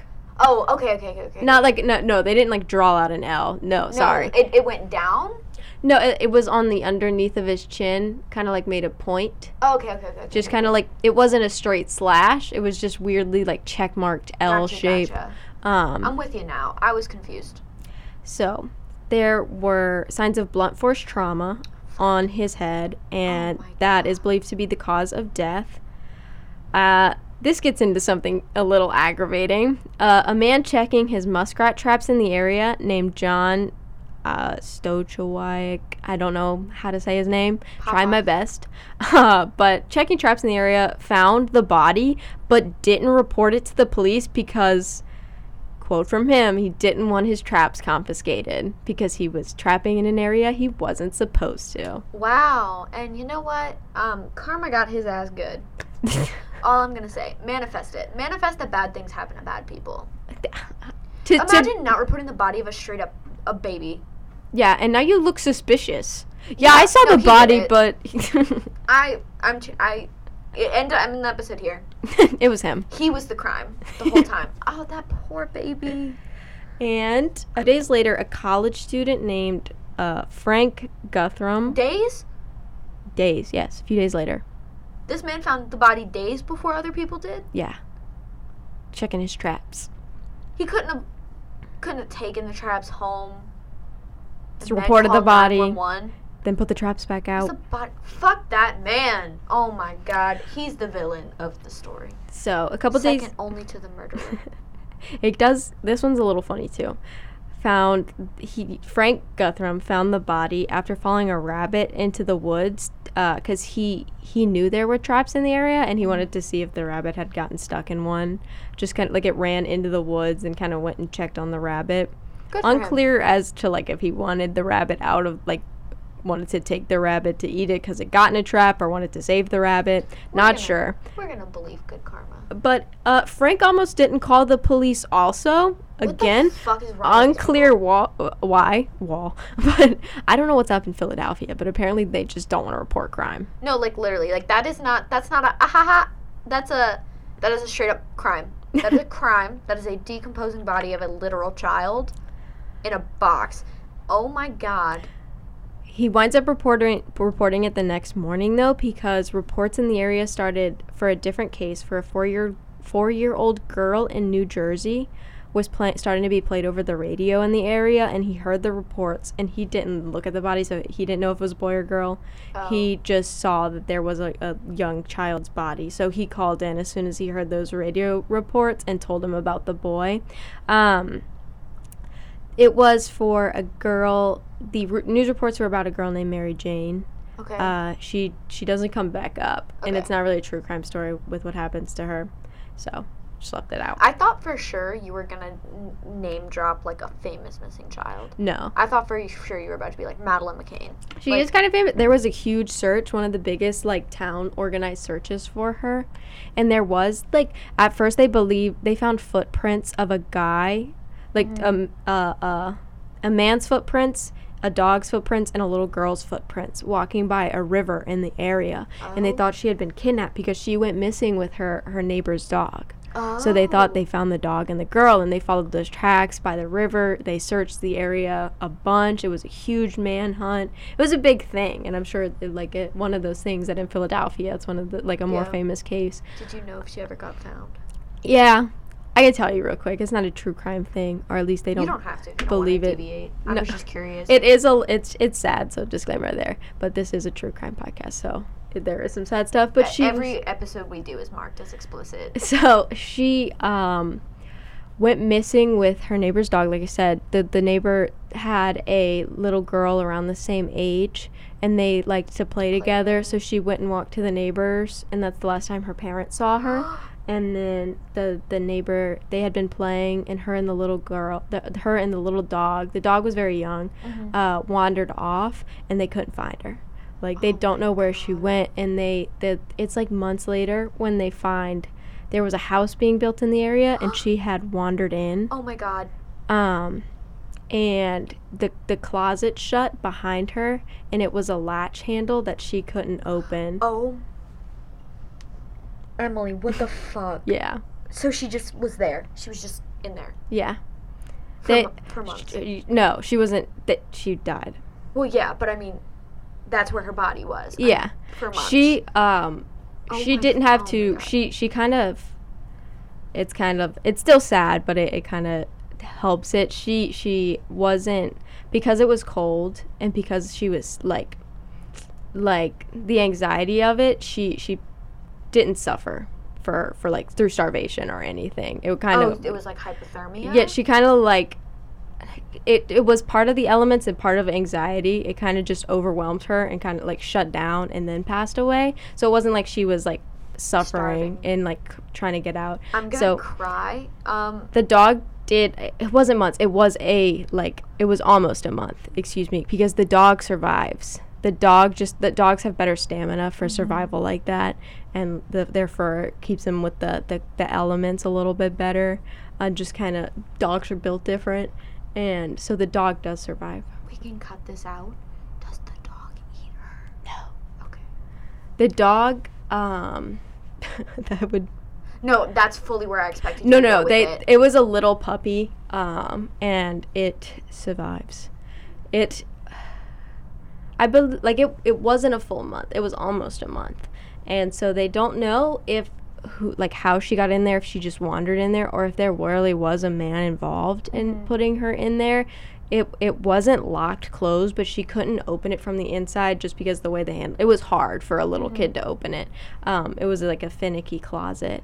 And so the sad part is it's all sad, but they checked the house a couple of times, and there's a lot of reports of I checked a lot of the closets but not all of them, and that's just one I missed, or stuff like that. And it was just a weird thing that for some reason nobody thought to check that one closet in the house. I'm gonna be thinking about that for years, for the rest of my life. I'm gonna be thinking about that for years. I had to look it up because they kept talking about they kept getting reports because they thought talking about the other girl missing in the area, hey, do you think this body could be involved in this case? Okay. So it kept kind of coming up because they were getting calls. So I had to look into what it was. Right. Because it might have been if not the body of her, it might have been connected. The same perpetrator. So that's heartbreaking, and I can't believe you almost glossed over that. Because it's sad. No, yeah. And literally is irrelevant. But at one point, I'm caught between, wow, that's a story that I'm gonna have to live with for the rest of my life, and part of me regrets asking, but the other part is closure for the question I would have inevitably had, what happened to her. I'm now that's troubled deeply. Yeah. Please tell me about another very troubling case involving a kid. Emily, what the fuck? I didn't know our last 3 were going to be about children. No, literally. I was this is enough episodes in between when we talked about the babies. Okay, so we talked about the babies, and then we talked about Joseph Fritzl, and then we talked about Dylan Redwine. And now you're about to tell me about a little boy. I'm going to cry. Tell me Just tell me. Rip the Band-Aid off. What happened to him? So, that he reports the body. Finally, someone calls in and reports the body. I'm mad again. I'm back from sad to mad. But because it was like, they had waited so many days, and it was so cold out that there was no way for police to accurately estimate time of death. So they don't know, like, if the boy died here, how long ago he did die. They know the body wasn't, like, really decomposed or anything. They could tell that it was still pretty fresh. But other than that, they couldn't accurately say, like, oh, by his stomach contents he died. Oh, gotcha. Like, rigor mortis is all, like, the scale of it's all messed up, or the time framing of it's all messed up, so they can't say he died on the night of, or estimate a night that he could have passed away on. Did you already give a month? I believe so. Let me go back. February. Okay. So it's cold. Okay. Yeah, it's cold. It's winter. I ask for clarifications on the stupidest details in your stories. Good. You're good. I'm always like, what date? What was their first, middle, and last name? Give me a big time. Okay, sorry, continue. You're good. So, they can't get a time of death. They do know the body's fresh, though, or semi-fresh. It's not decomposed. It's not a skeleton. Because it's cold. Yeah. So, there was also no way to identify the boy or where he came from, no way to identify where he came from. He had no clothes on, so it's not like he had like a school uniform on or anything. Clothes on. Yeah, it was a naked body. I said that earlier. Oh, you did. I've been picturing it was wrapped overalls. No, I was wrapped. Hi. He was wrapped in a blanket. Yeah, he was wrapped in the blanket, and the blanket makes sense. They since he was clean, there was really no way to like say where, give it any like estimate of where, because this road's like in the middle, like it's a highway kind of. Just they're not in a town or anything. They don't know if he came from here or somewhere that they just drove on this road. There's no pointers, is what it's saying, and. So, they didn't really know where to start. They left the body in a morgue, though, so they wanted people from other areas that maybe knew of a missing child, or people in the area that just wanted to come look to see if they recognized him. So they left it out for, like, identification. The public to come in and try to ID him. That makes sense, because a 4-year-old's not gonna have a driver's license. Yeah, they just want somewhere to start. So they want to see if anyone even has, like, the slightest bit of recognizing him. Mm-hmm. They have a place to start looking around and asking questions. Cause I didn't know that's... Well, I mean, this was, like... 57. The 50s. I was about to say, like, is that commonplace for children? But we don't know. Continue. We both took sips of the water at the same time. I was taking a pause. Know that the mic caught at least one of those slurps. Okay. So in the end, people from 10 different states came to see the boy. Some of this is a lot of people put kind of what we talked about, morbid curiosity. Some people were just like, haven't seen a dead body before, because 10 states away. Like, I don't know. Some of it, but also the north is kind of crowded. Yeah. They figured people could have driven. So a lot of people were just really wanted to help with this case because it's sad. And missing children is very serious. Often transported too. Isn't that like a thing? Yeah. That like they don't usually. Human trafficking. You want to get away. Exactly. If you're stealing like a human. Kid. So that would make sense. Yeah. So people did come from all over or 10 states, and they again really don't get anything. People aren't recognizing him. Like they don't really get a place to look from this. It's just kind of like another, okay, where do we go? Where do we start with? So police also at the scene took fingerprints and footprints of the boy to match to hospital records. Okay. They on top of all this, around the same time, they send out 400,000 flyers that showed the boy's face to hopefully, like, to spread that, seeing him, trying to get anyone to recognize him even further than people coming to see the morgue. Okay. Both of these fall through. What the fuck? Yep. Nothing? This feels weird. These flyers were sent all over the country. Like, this wasn't just in the area anymore. They were sending them anywhere. Like, do you recognize this kid? Please. We don't know where to look. And I'm thinking, like, if you lose a child, like, I feel like that's something you're going to keep up with. Yeah. Like, your kid goes missing. you're going to keep up with any missing children found. Yeah, and that's their hope. They're literally like, just put it anywhere. In Philadelphia specifically, in Pennsylvania. I just totally lost where I was. Take your time. No, okay. In Philadelphia, I said it wrong. I said it right the first time, and then corrected myself the wrong way. Yeah. So in Philadelphia, it was printed on every gas bill.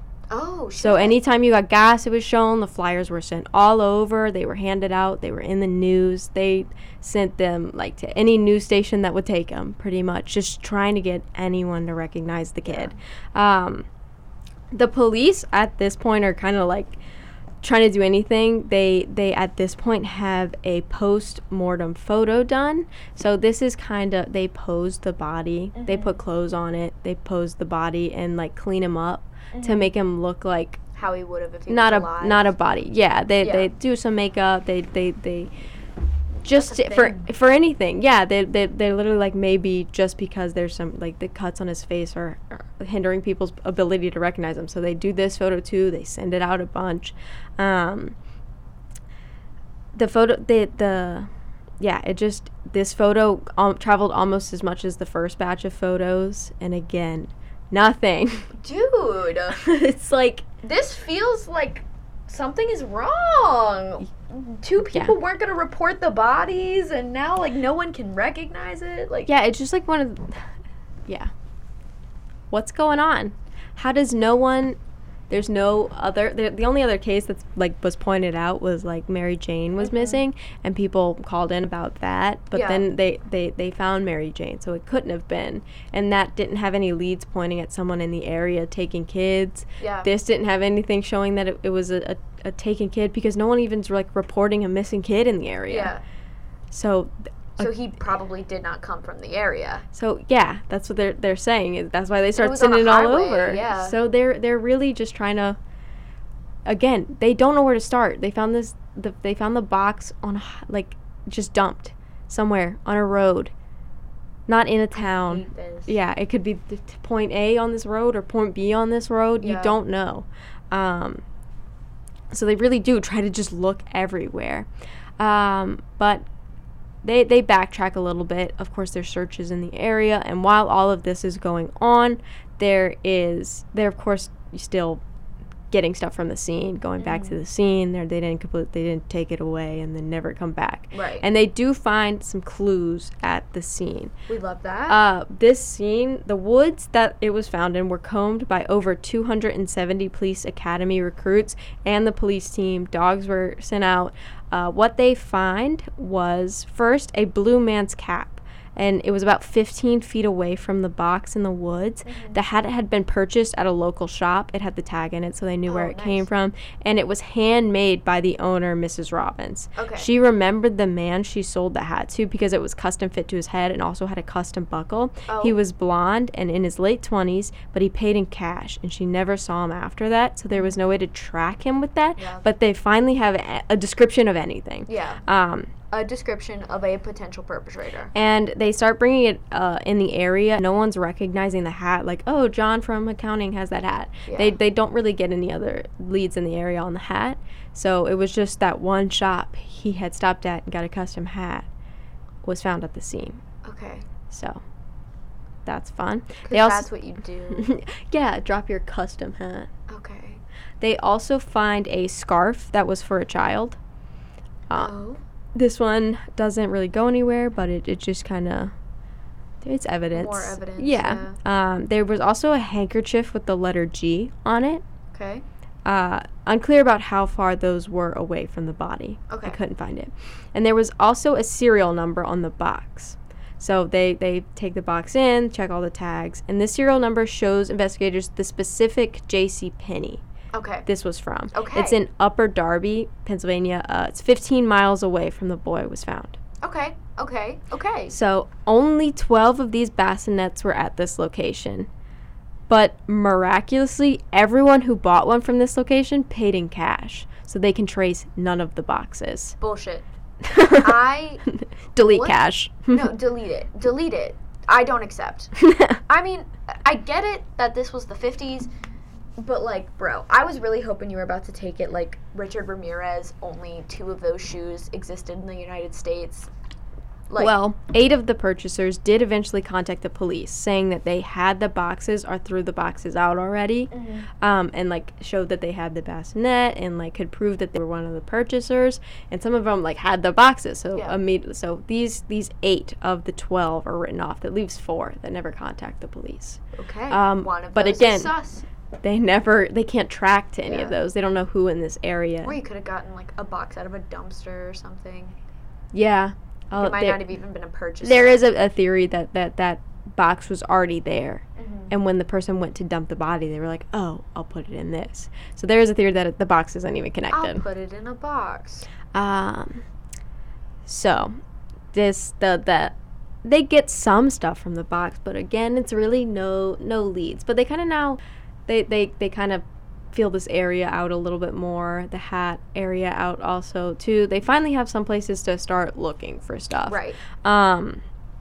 So around the same time, the Philadelphia Textile Institute had been sent the blanket he was wrapped in. Okay. But it's just one of those things. There was a lot of these blankets made. They went to, like, JCPenney, Target, Walmart, everywhere. So you couldn't really track it from that, but they were able to, like, they collected fibers from it to compare it to other things at this point, but it's again a dead lead. Damn. A dead end lead. I'm frustrated. Yeah, reading it was so frustrating because everything was like, and then they did this, and then they did this, and then I'm waiting for the miraculous point of, like, and then they did this, and they got some more of an answer. Like, I need something.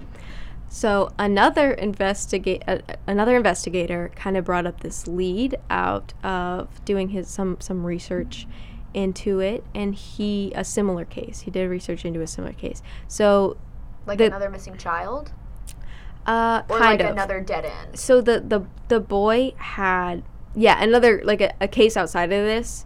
The boy had long clumps of hair on him. Okay. So some investigators started to believe that he was being raised as a girl because of the long hairstyle. And a case similar that had happened, I don't think in the area, but it was like a missing child case. And they were, like, couldn't find anybody because they were like, this boy was missing. We found a boy. But it was the family told everyone that they had a girl kind of thing. Okay. So people thought it was repeating that. And so they at this point do... Weird. He also had styled eyebrows. Oh. So... Weird? Just weird. Kind of weird thing. Well, a boy with long hair, not so weird. Especially a little kid. It's hard to get him to sit down for haircuts. Right. Long hair on little kids is all over the place. But then the styled eyebrows come in, and you're like, that two together is a little interesting, if anything. So they start circulating drawings of the boy. Not drawings, but, like, pictures of the boy. With long hair? With long hair, like a more girlish demeanor. When they did the postmortem photo, they drew him in overalls. This one, like, was in a girl. It was only, like, shoulders up. So it was, like, in a girlish top instead of overalls. And just kind of put the vibe around the picture and used, like, saying a missing girl. Okay. Again, to circulate this picture to see if it rang any more bells. Again. Dude, I'm waiting for, like, the creative solution. But they're really, like, they're taking every route. Like, that's grasping at straws. They're like, what if this boy is a girl? Right. Let's get these pictures out. We need someone to draw this. Circulate this image. We gotta find something. I mean, there's a handful of stories out there. This might be one of them. Yeah, like, literally, they were like, let's test the odds of it. So... At this point, they don't even have suspects. They have a description of a guy whose hat was on the side of the road. Yeah. You know, so it's, like, frustrating at this point. People don't know what to do. Investigators are, like, pretty shaken up about this because they can get nothing. Some of the investigators really start to pour themselves into this literally case. Not even a parent. Yeah, nobody's stepping forward. Nobody's saying, I recognize that kid. Nobody said, that kid lives across the street. Yeah. Nobody said, I saw that kid in Walmart one time. My son goes to school with him. Yeah. No teachers say I've seen the kid. He's never been in daycare. Like, this person just didn't exist. Like, yeah, what? That's weird. No hospital records can match to him? No hospital records. Granted, it was all baby, like, footprints they were comparing to. But still nothing? I mean, what? He was 4, right? He also had surgical scars on him. So no hospital records for those? there's no lead to that. Right. How does nobody say I did surgery on that boy? Right. Hmm? Because, like, I was thinking about it with, like, the chin thing. Like, it's common for kids to bust their chins open. Mm-hmm. Like, bust your chin open, you have to get stitches. I don't know about the other surgeries. Yeah. Near his ankle groin and his groin. ankle. I don't know about those, but, like, busting your chin open, that's a thing. Yeah. So it just starts to really freak people out. It's freaking me out. What do you do? I don't know, but you're going to tell me. What do you do? What do you do? What do you do? So, all of these leads, like we were just talking about, kind of don't do anything. It's one of those things that you get on a trail, you finally think you've caught something, and it just doesn't go. So,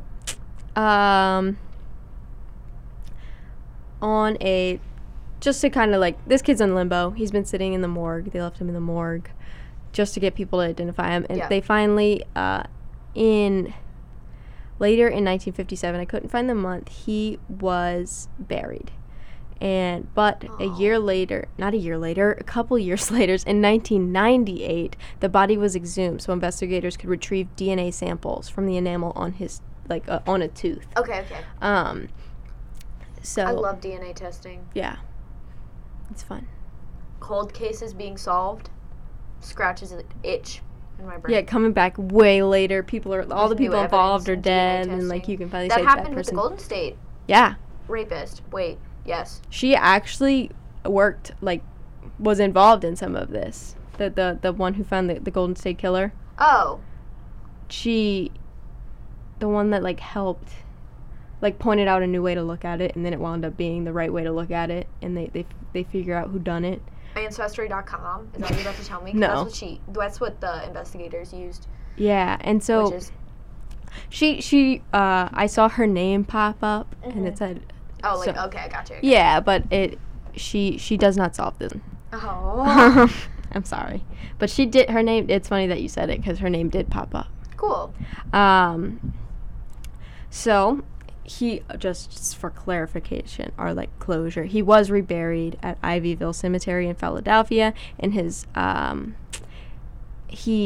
city keeps flowers and stuffed animals. They kind of keep up his grave. Aww, okay. Kind of thing.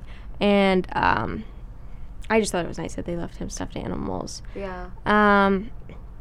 So, I hate to break it to you. I knew it.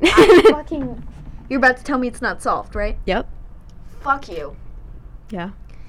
I knew it. I could feel it. But there is more to the story. We go back. Please. This is not where I'm cutting it off. Please. But I do want to let you know don't just tell me. And the city keeps up his grave. He's also known because his grave reads America's Unknown Child. Is what they put on his grave. So he's like an American tale because he's America's unknown child. Okay. That poor baby. Yeah. So, like I said, they keep it decorated, and the case is still open, but they've come down with some pretty strong leads and theories, but they're harder to test. So and also it's what can you do? It was in 1957, but just we still don't have a name for this kid. Is there a statute of limitations on murder? There is, isn't there? Mm-hmm. Fuck. Okay. I hate that. No, you killed somebody in 1950 just because it's a few years later doesn't mean you should be able to get away with it. Anyway, tell me. So, the case is still open, but they found some more stuff after. Okay. So, it just kind of points to what maybe happened to him kind of thing. So, one of the medical examiners on the case, Remington Bistro, he was one of the people involved in the case that was really just kind of threw himself into the work. Yeah. He was adamantly pursued trying to figure out what happened to this kid. Mm-hmm. He did this until he passed away in 1993. Aww. So I like Good Samaritan cops. Yeah, this man over 40 years of work, that is. Mm-hmm. No, yeah, almost 6. So 30-ish years of work, between 30 and 40 year work. Yeah. I'm not going to do mental math. He kind of did anything. He even at one point sees a psychic who described to him a house, and he still, when given this description, couldn't really find any, like, a specific house. There was other houses in the area that, like, there was a couple of places he wanted to look, but then she offered to go with him to the site and, like, of where she was talking about, and led him to a house that, like, matched exactly what she was describing, and it happened to be a foster home. Side note about Remington, he's already a great dude. He spent a lot of time on this case. He also spent thousands of dollars out of pocket trying to solve the case. Really, like, this man was serious about trying to figure out what happened to this kid. It just struck a chord with him, and he threw himself into it. I just thought that was I gotta give him credit. Pop off, dude. Pop off. Remington went to these like an estate sale that the foster home was having, and found a few striking things. He found a bassinet that was strangely similar to those sold by JCPenney, and he could see blankets drying on the clothesline in the backyard that looked a lot like one of the one the boy was found in. It's not the exact same, but that kind of same, just department store or like Target kind of store. Might have came in the same pack kind of situation. Yeah, like it wasn't an exact match, but it's just like, vibes. It was a very similar style of blanket. And like they also, some of them were plaid, and the blanket the boy was found was plaid. So it just kind of, those two things put together kind of that stands out. And the foster home aspect of it. Why wasn't he recognized by a family? Why wasn't a family missing complete sense. He was a foster missing kid?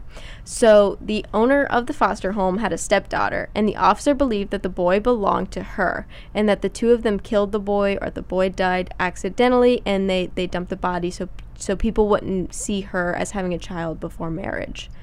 So he's pinning it on them.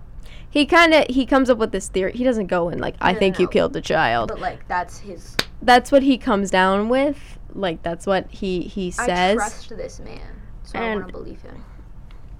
So this is kind of why. The stepdaughter did have a son that died accidentally. So, around the same age. Okay. But after pursuing that lead, after figuring out she had a kid that died mysteriously, and that was kind of like the motive, not mysteriously, accidentally, they start following it, but there are more records and death records of this kid specifically. He had been electrocuted from one of those coin-operated horse rides. So she didn't do it. Yeah, and she was kind of accused of hiding a body because her kid accidentally passed away, and then she has to be like, no, that's not my kid, because this is how my kid died. I can prove it to you. Trauma. So I was like, good on you, Remington, because you finally made a break in the case, but maybe step back a little. But like, comb through those records. Yeah, no, but he chased it till the end.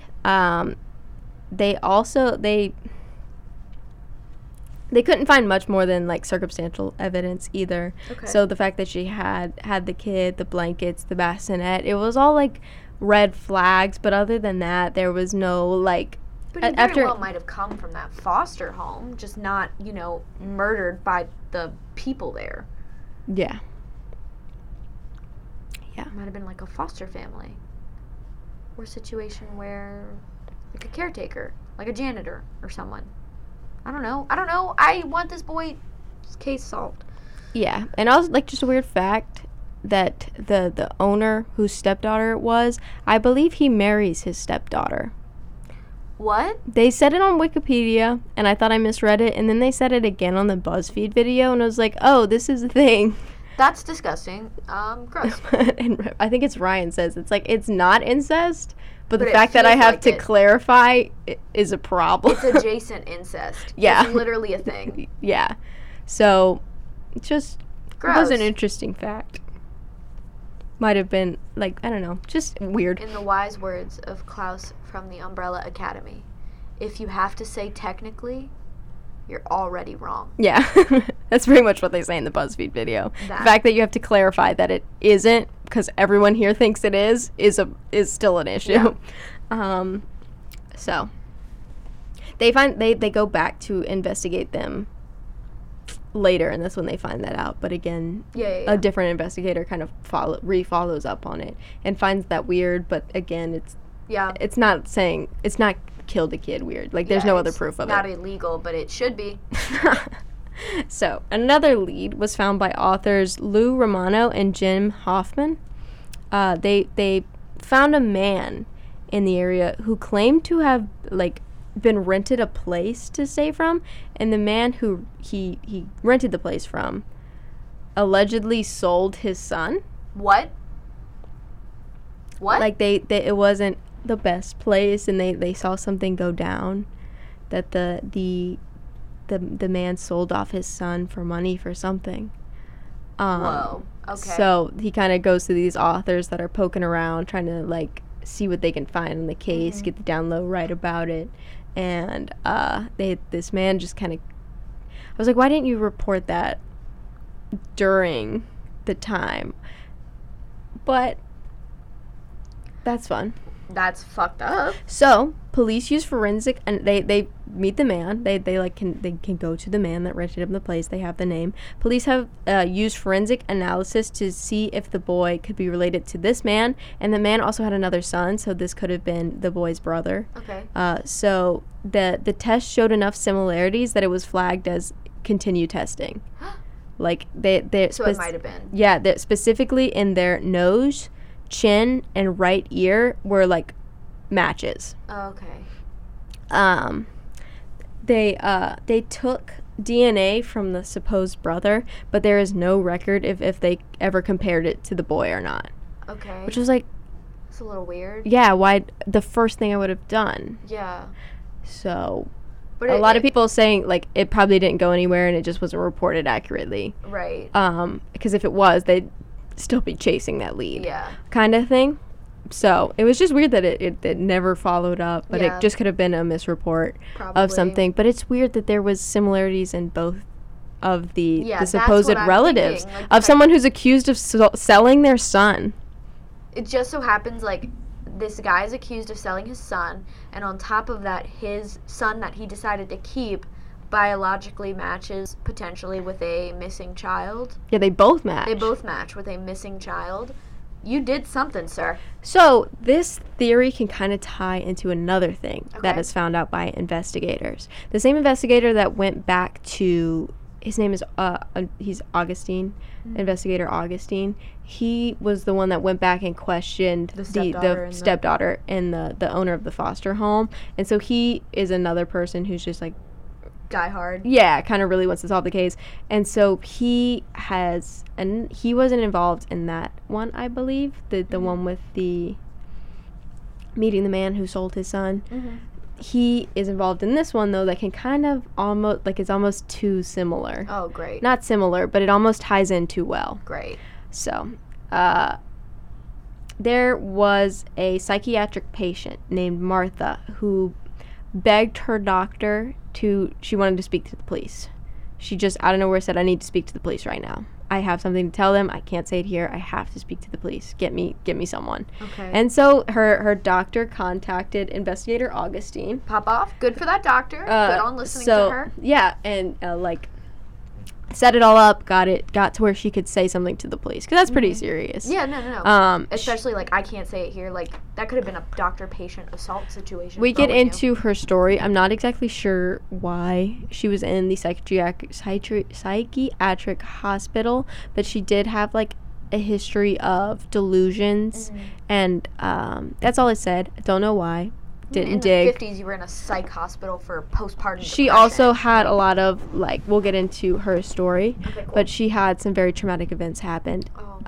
So it could have been, like, a trauma response that they had put her in there for, but they don't know the credibility of this. I just want to a disclaimer to this. They don't know how much of it they can believe because she was in the psychiatric hospital. But some of it stands out as really important. Disclaimers necessary. Understand. Yeah, gotcha. we'll get into, like, some of the weird parts of that, though. Cool. Why they really want to believe her. Cool. And they do trust a lot of what she say. Yes. Her name is Martha? Martha, yes. Okay, Miss Martha. So, like I said, Investigator Augustine is the one who kind of takes up the case after Remington passes away. Mm-hmm. And so, hearing about this patient, he's super excited to do it, also agrees. And, like, I didn't say it, but Martha specifically asked that she, like, about this case. Like, I need to speak up to the police about this case. Gotcha. That's how they knew to contact Augustine. So Martha says that at the age of 11, she had to accompany her mom, because she couldn't be home alone, to a house where her mom gave a man an envelope and they gave her a boy. What? So, like, the man that sold his son. Her mom might have bought the boy. The mom might have been the one that sold her son. Oh, my God. Okay. Or the mom might have been the one that bought the son, not sold her son. It's not another selling of a kid. No, but that lines up. Yeah. Don't like it. Martha also said that her mother both physically and sexually abused both of the kids. Wow. Okay, so fuck you, Mom. This is some of the trauma, like I was talking about, Martha went through, and it also happened to the boy.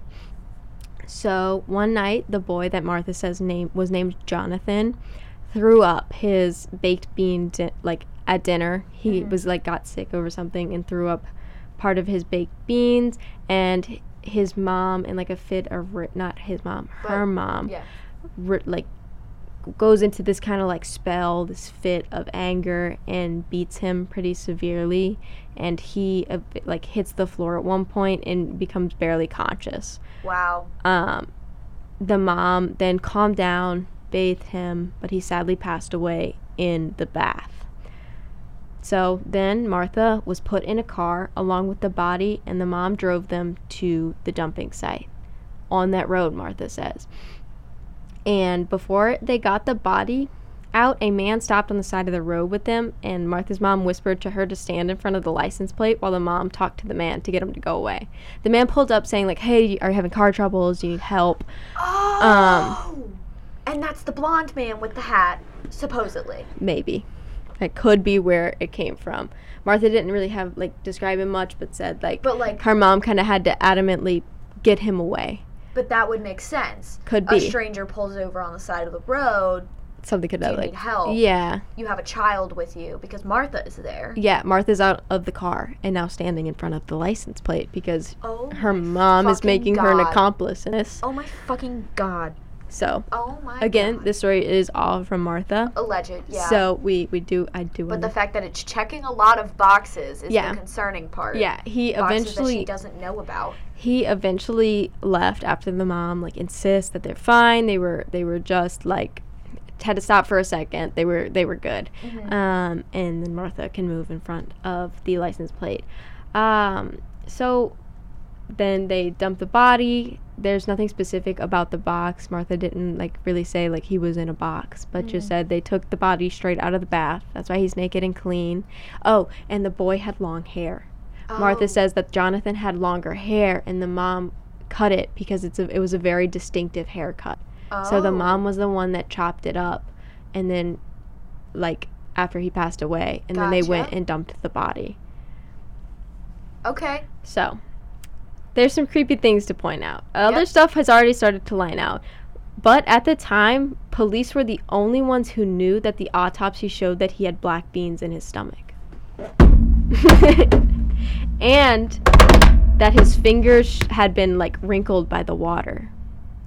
They said he was bathed, but not that he was clean, but not that he died in a bath and his fingers were still wrinkled. Oh my literal Jesus God.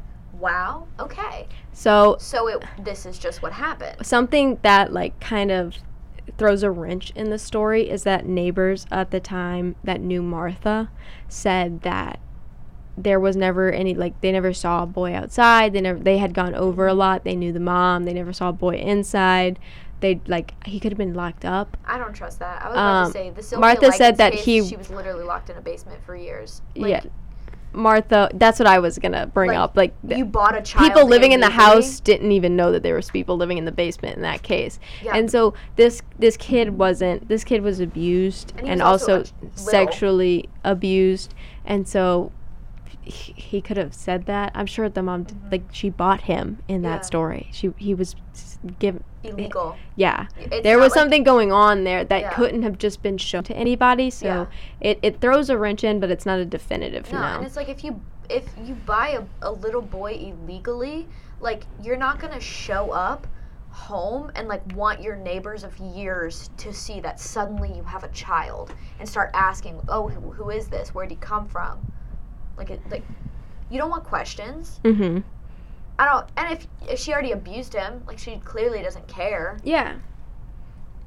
So Augustine did say, and other investigators working with Augustine at the time say they do want to believe Martha and believe Martha because of the too many parallels. She knew too much of the story that had never been released.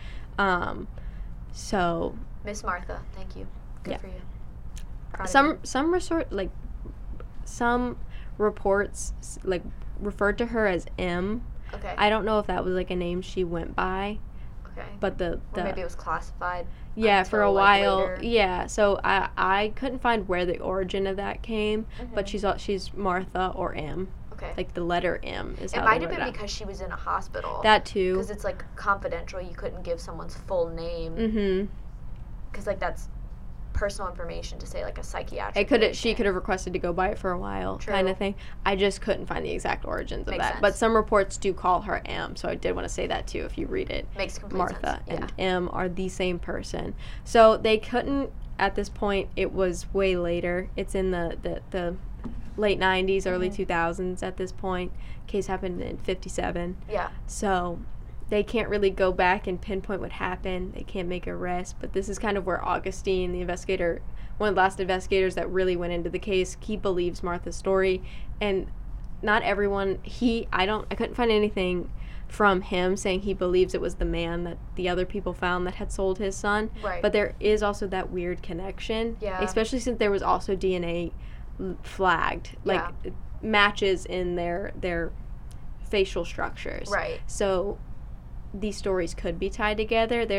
We'll never know for sure, but this is one of the most likely scenarios of what happened to the boy. It checks a lot of boxes. So, but yeah, that is America's Unknown Boy. That makes me very sad. But Martha came through. I read the baked bean things, and I stood up from my computer, grabbed a bag of popcorn, and kept reading. I was like, oh my god. No, like, it's something, yeah, I get you. That, I can't. Because it's when they hit the things, like... It was also after hours of research about every lead that fell through. And then Martha finally says something that surprised them. They're like, there's no way you know that. Yeah. That, I was like, finally, we're here. His fingers were wrinkled from a bath. Mm-hmm. Like, the beans in his stomach. Like, it makes complete sense. She knew why the hair was cut. Yeah. That she knew the hair was long, which that stuff was in reports that he had long hair because they did reports of when he was a girl. So she could have gotten it there. But the baked beans and the fingers specifically, the police really were like, okay, this... And, like, the fact that she's got something here. It explains away a lot of things, too. Like, the man. Like, the fact that there was a man who was at the scene. We don't know if he was blonde, but like... We don't know if he's the one that dropped the hat, but it could potentially explain why there was a hat there. It was also the woods on a highway, like No one's gonna stop there unless you're doing something sketchy. Or you need help. So it was like that story made sense that she had to stand in front. Like it was just the little detail right there that it and like the fact that she didn't say my mom bought a boy. She said I saw my mom hand over an envelope. Yeah. And my mom left with a boy. Like I was there. I was 11 years old. I didn't really understand it. That I was about to say, and it's the fact that like her story all comes from her perspective. Like the fact that like she remembers like I had to stand in front of the license plate and my mom That's what I'm saying. My mom was talking to a those man. Like, little she's not details. Like, she didn't just say and then we dumped the body. She said the man pulled up. My mom whispered to me that you have to stand in front of the license plate. Right. And then after because that's they the wrapped thing the that boy an 11-year-old would remember. Yeah. Like an 11-year-old will remember the things that affect them, which is, oh yeah, I had to stand in front of a license plate because a guy walked up, but I don't understand the significance of that. I don't know what's going on. I was covering. And her mom was also abusive. Her mom was not a good like to be like no. Yeah. Wasn't an option for her. She had been abused her whole life. Right. She was like not gonna disobey this woman. She was scared of this woman. Right. So like it's the little details of Martha's story, even like Augustine had said it, the little details and the details that she had no way of knowing. Right. It just hit like it. Pop off, Martha. Good for you. She may like she reportedly had experienced delusions before and talked delusionally. But that trauma response. But there's no way you guess what he ate for dinner. Yeah. Out of the infinite things that kid could have had for dinner, and know that his fingers were like, he was in a bath when he died, not washed after he died. Yeah. And the haircut. Yeah. And like. And the hit on the head. He hit the floor. Because of there was blunt force trauma on his. Yeah. No, like literally. And like, I don't know. It makes sense. And I don't know. Fuck that. Isn't that crazy? That's that like insane. Years later, they kind of get this crazy story. And it makes sense now too, because Martha is presumably an older woman now that she's coming to the police, right? Yeah. Yeah. She's been in the hospital. She's away from her mom. Right. Kind of got help after. What year do we know? What year she talked to Augustine or no? I don't have the exact year. I'm sure we could find it, but I know it's after Remington dies. Right. So when Augustine picks it up, Remington dies in 1993. So this is late 90s, early 2000s. Late 90s, early 2000s. So she's what? 40? Dude, I had her age. She's in her 30s, 40s. 30s, 40s. That carries. Because you're not going to remember details like that. They had her age too. Why did I not write that down? Let me make sure I didn't. I was just curious because like it carries to me, right? Like you're gonna.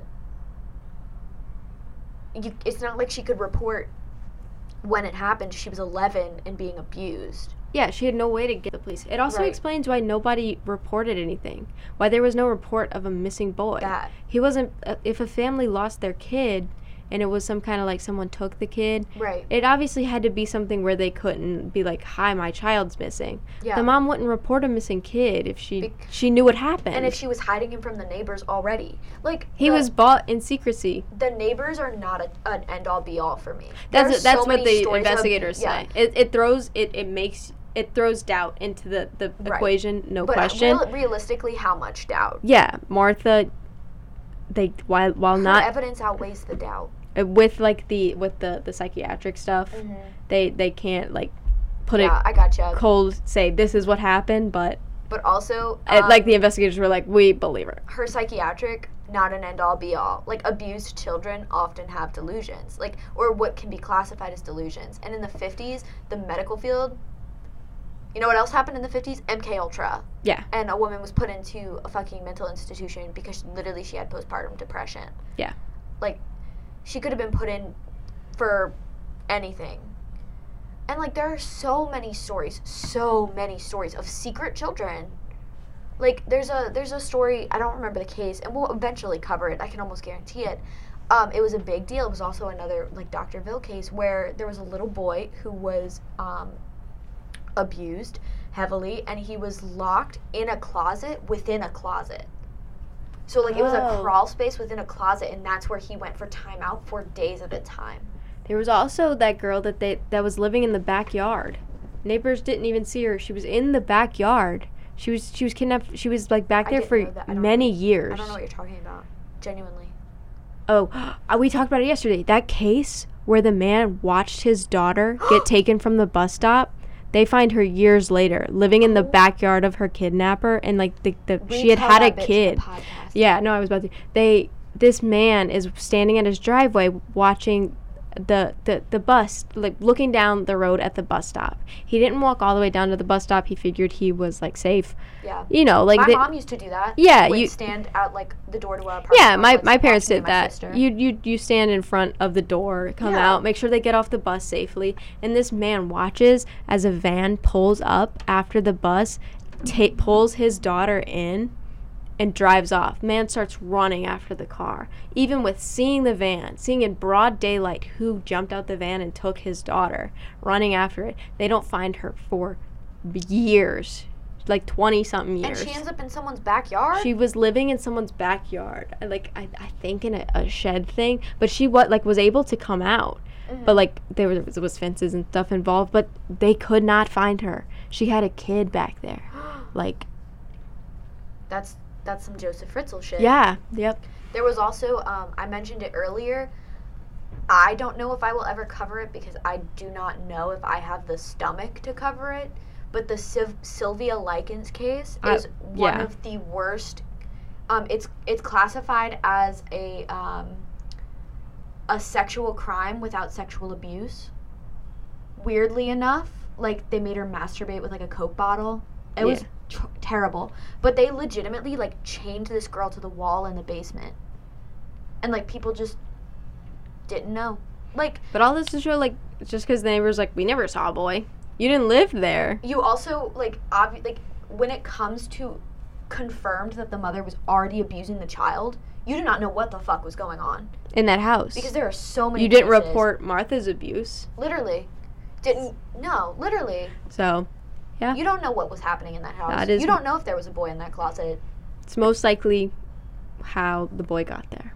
Insane. The boy in the box. That was insane. I'm angry and sad. I almost didn't cover it because they don't figure it out. It was like the most disappointing thing ever to, like, research. And then I found that and I was like, I have to share this. That's crazy. But, we didn't say that this is the Morbid and Mundane, episode 22. Emily, I feel like it's a great time to say it at the end of the episode. At this point, I don't even care. Like, the feelings coursing through my body, like, I can't.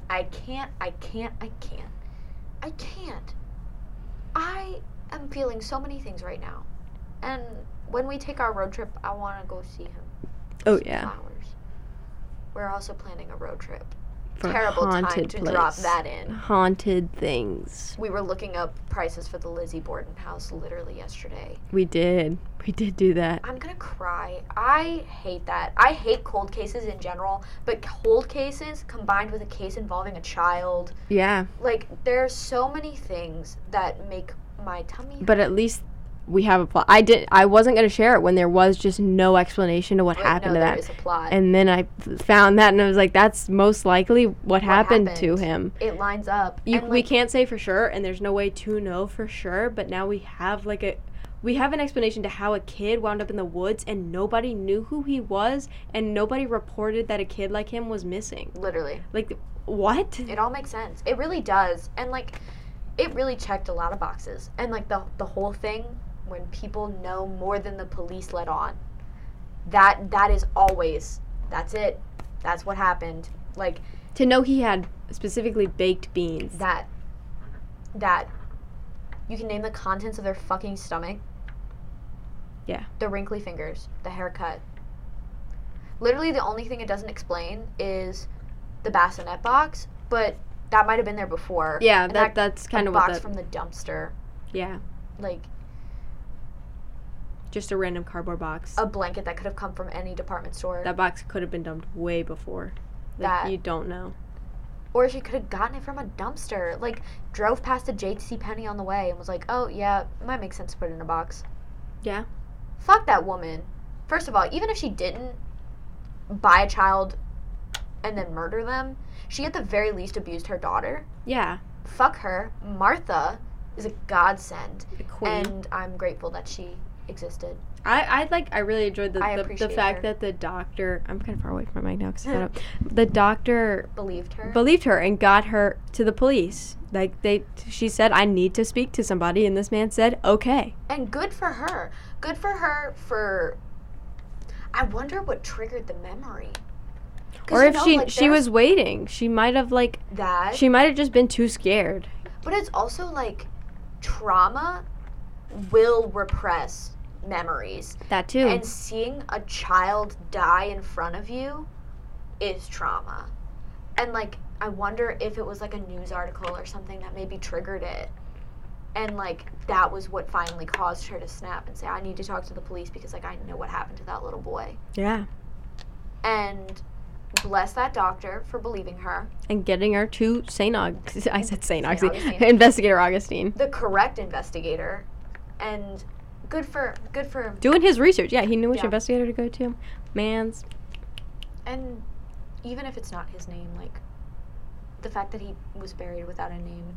And we might now have one. Like, the idea of that hurts a little bit. Yeah. The fact that it might be at least a little bit of closure. I wonder what happened to his mom. Yeah, where was she? If that was the man who sold his... Interesting. He probably killed his wife. He sold his son. He killed his wife. Confirmed. She might have died during childbirth. I don't know. Yeah, we don't know but that would the story of that man.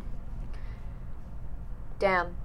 That was heavy. That was a solid episode, though. I enjoyed it. I mean, as much as we can enjoy it. I'm not... No. we're not being disrespectful. No. This is what we came here to talk about, though. Right. Is heavy topics. We comparatively, I guess, you know that something is... It invoked feeling, I guess. Yeah, you know? catharsis. It made me angry, and, I'm still a little sad. And I'm still thinking about that little We're girl not telling stories to make you happy. If you listen to this podcast, if you haven't figured that out by episode 22. Everything is marked explicit, dude. And morbid. One of the tags I use when publishing our podcast is literally cannibalism. I tag, our name, Conspiracy Paranormal Ghost. I tagged all of them. I had one left, and I was like, yeah, this carries. We have yet to have cannibalism. The closest we've gotten is Catherine Knight, who cooked him, but did not eat him. You know, side note, while we're talking about Catherine Knight, my favorite podcast of all time, and that's why we drink. Our show is a free plug. I adore those people. Did an episode on Catherine Knight, and I didn't click until way after the fact when I was scrolling through their episode list. Definitely said that she did eat him. Oh. Are there conflicting reports? What I read was that, and I watched Bailey Sarian's video. And I'm not calling your research. No, you're good. No, you're good. At all. I completely trust you fully. What I had found, my 3 things I got it from is there was an article talking about, Australia's almost cannibalistic housewife or something. And that was one of the first titles I had seen about her. And then I also... The almost cannibal. Yeah, and then I saw on the Wikipedia article, they said, didn't eat him, threw the plate out. Mm-hmm. And then Bailey Sarian's video talked about how she cooked them but then didn't eat them and how she set up the table. It might have just been one of those things where media took it and said, Cannibal. She cooked him, so obviously she ate him. Could have been. But wow. The fact that that's even a question bothers me. Yeah. And we haven't talked about cannibals, but we've talked about almost cannibals. We've talked about Wendigos. That's cannibalism. There we go. We did hit it. We haven't, and we've mentioned a few of the main. Yeah, no, I'm not saying we've never Ed Gein touched the topic of it, but I just thought that was funny that we've never sat down and I'm telling you about a cannibal today. Who were we talking to about Ed Gein? Who didn't know who that was? It was you and me, right? Was it Aaron who didn't know who Ed Gein was? And we told him about the nipple belt? It might have been Adam. We did say it to Aaron, too. But I've at least had to explain who Ed Gein was. I've had to explain Ed Gein a lot. Because he's pretty famous, but a lot of people don't know the name. A lot of people know him as Leatherface. Yeah. Or the Texas Chainsaw Massacre. People know who he is. They just don't know he knows. He's also Hannibal Lecter is based off of him. Yeah. It's a lot. He's a trip. He's going to be an episode when we get to him.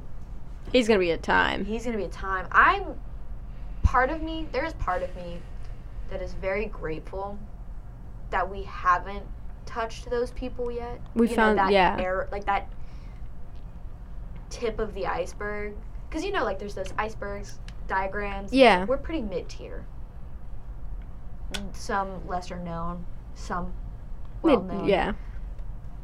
And we've talked about, It's one of those things, though. You don't want to sit down this is my new podcast. Let me tell you about the cases you'll hear on every single one. Literally. To try and find, and we do cite a lot of other podcasts. And so, obviously, we're not the only ones who've ever heard of this case. Correct. No, duh. But, it's I love podcasts. It's so much more fun to sit down and instead of me researching Ed Gein, who I've known about since I was, 10. Really 12. Yeah. Been into this stuff forever. To sit down and research something I haven't heard of ever. That. So I also think it's I am a person who consumes a lot of true crime podcasts. Mm-hmm. A lot of true crime paranormal content. That is the thing that I will put on in the background while I'm doing my laundry. And to me, it's almost there's a 101 level of knowledge where you come in and you say I know who Ted Bundy is, I know who the Zodiac Killer is, I know who these people are. and it almost got boring to listen to those episodes because I wasn't being told anything that I didn't already know. Yeah, and like a 30-minute rendition of this of a case that lasted 20 years. Yeah, is you're not gonna hit those little details that blow your mind when you finally do hit them. So it's hard to like. Those cases are just like, I would love to talk about them for sure, but it's that needs time. Yeah. You gotta sit down, you gotta talk about it. It's a big thing. Mm-hmm. And you gotta make it worthwhile. You can't just give the Spark Notes anymore. Because you could get the Spark Notes on every single true crime show, true crime podcast, true crime YouTube channel. So like you gotta sit down and bring a little bit more to the table. It's like the Night Stalker documentary. I knew who the Night Stalker was. I knew who Richard Ramirez was. And I had the Spark Notes versions fed to me from every true crime podcast and every true crime YouTube channel. Like, everybody knows who Richard Ramirez is. He was on American fucking Horror Story. But when a documentary breaks it down... And, dude... The timeline in that documentary was so good. Insane! The way they count it down, like, 100 days after the first event. 160 days after the first event. Like, it shows you how much time is passing, not in, like, by saying the months. They say how many days have passed. And I really enjoyed that different, like, spin on showing me exactly like how long this took. Literally. And I didn't know so many things, but it was the details. The devil's in the details. Yeah. And like things like the Geins, the Dahmers, the Gacy's, the Bundys, like I feel like we treat this podcast like if you're listening to this, you know who those people are. Like you're listening to this because you're interested in this content. You know who those people are. Or you at least know their name. You don't have to know. Or at the very least know their name. Like, we sat and talked to Aaron. We're here for some weird stuff. The SCPs. No, like, literally. The cases that we have to dig on the internet forever to find. That. I think we treat this podcast, like, with we're solid mid-tier, and I like that. You know some stuff, but You know some stuff. We're going to tell you some more stuff, and we'll learn some things along the way, too. Please learn us a thing. Tell me in Discord how I mispronounce every word. Please. Oh, please don't tell me about my pronunciation because I do so much pronunciation research. If I'm saying I don't know how to say that, it's because I don't know how to say that. Like, I will cry. Please don't believe me. I do, like, look up how to say names and then try to write it down, and I can't read how I break it down. Like, I just can't say names. Guys. But we gotta tie this up. We do have to tie this up. We have Pasta and Aaron waiting for us. So, just me. We'll see you next week. Just me. I don't know why I said I. No, we will both be here next week. But yeah, follow us on everything. Follow us on everything. If you've made it this far. Shit might get funky coming up here. Oh, that is a good disclaimer. This will be on social medias in the Discord. Yeah. Because I know a lot of people click off part of the way through us rambling. The end is kind of, we just say we plug ourselves, you know. But with COVID spiking up again, we want to be safe. We are in a place that we are not the only people here. So rules may change. Situations are going to have to change for recording. Stuff might sound different. We're not going back to what we did with my Xbox mic. Oh my God. That was bad. No. That we had to do for 2 episodes. That's not coming back. We're working on doing something much more like listener friendly. So be warned, but hopefully you don't even notice a difference that much. And some shit might get weird. Yeah. There might be some, like, sub things going on in this podcast sometime soon. Yeah. Who knows? Branching out. You might open an episode and it's a voice you've never heard before. Or it's content you've never heard before. Who knows? Who knows? Hopefully we bring new content. Everything is unpredictable. No, we have some really cool stuff in the works beyond the COVID stuff. Like fun stuff. Not the we might have to record a different way because COVID. Right, I was trying to say, like, we also have fun things, not just technical things. Like, yeah, so we put a lot of work into this. We've also put a lot of recently planning. Yeah. Like, we've sat down and said, where do we want to take this? We have a calendar. We do. And by planning, I mean we sat down and we made a calendar. And, like, I think we've alluded to it before, but, like, from the conception of this idea to, like, the actual publication of our first episode was about 6 months, like, worth of planning and theorizing and setting things up. Like, we put work into it to make sure, like, yeah, we're two 20-year-old kids who are trying to make a podcast, but, like, we put effort in, and we want our stuff to be good and fun and frisky and fresh. We are new to it. Yeah. I listened to our first episode the other day doing DoorDash, and you can tell. We're so nervous. We're so nervous, and we do some things funny, and we've already, like, learned a lot. Mm-hmm. So it's, like, it's fun to see it change and evolve. It's, somebody was talking about, and that's why we drink, because Em and Christine started that when they, like, weren't huge friends. They were, like, acquaintances at best. They just both really liked this content. Someone said it's fun to listen to them become more friendly, like become best friends as this podcast progresses. Yeah. And I was thinking about that, and I was like, there is no evolution between us. Yeah, we're just cousins. No, we're, like, literally just cousins. But, like, we learned how to, like, talk a little. Yeah. But and not say, oh my god, I'm so nervous every sentence. Oh my god, I'm so nervous. Every second of that episode, I'm like, oh, I don't know how to talk. We traded that out for, oh my god, I hate that. Yeah, now we just say, that's crazy. I hate that. Wow, I hate that. Okay. Thank you. Good night. Good night. Enjoy your breakfast, lunch, and or dinner that is coming up. Join our Discord. Send me screenshots of your Prison Architect prisons. And DM me your Minecraft usernames to be potentially added to our Minecraft server. And happy September 8th. Bye. Oh my god, happy September 8th. Bye.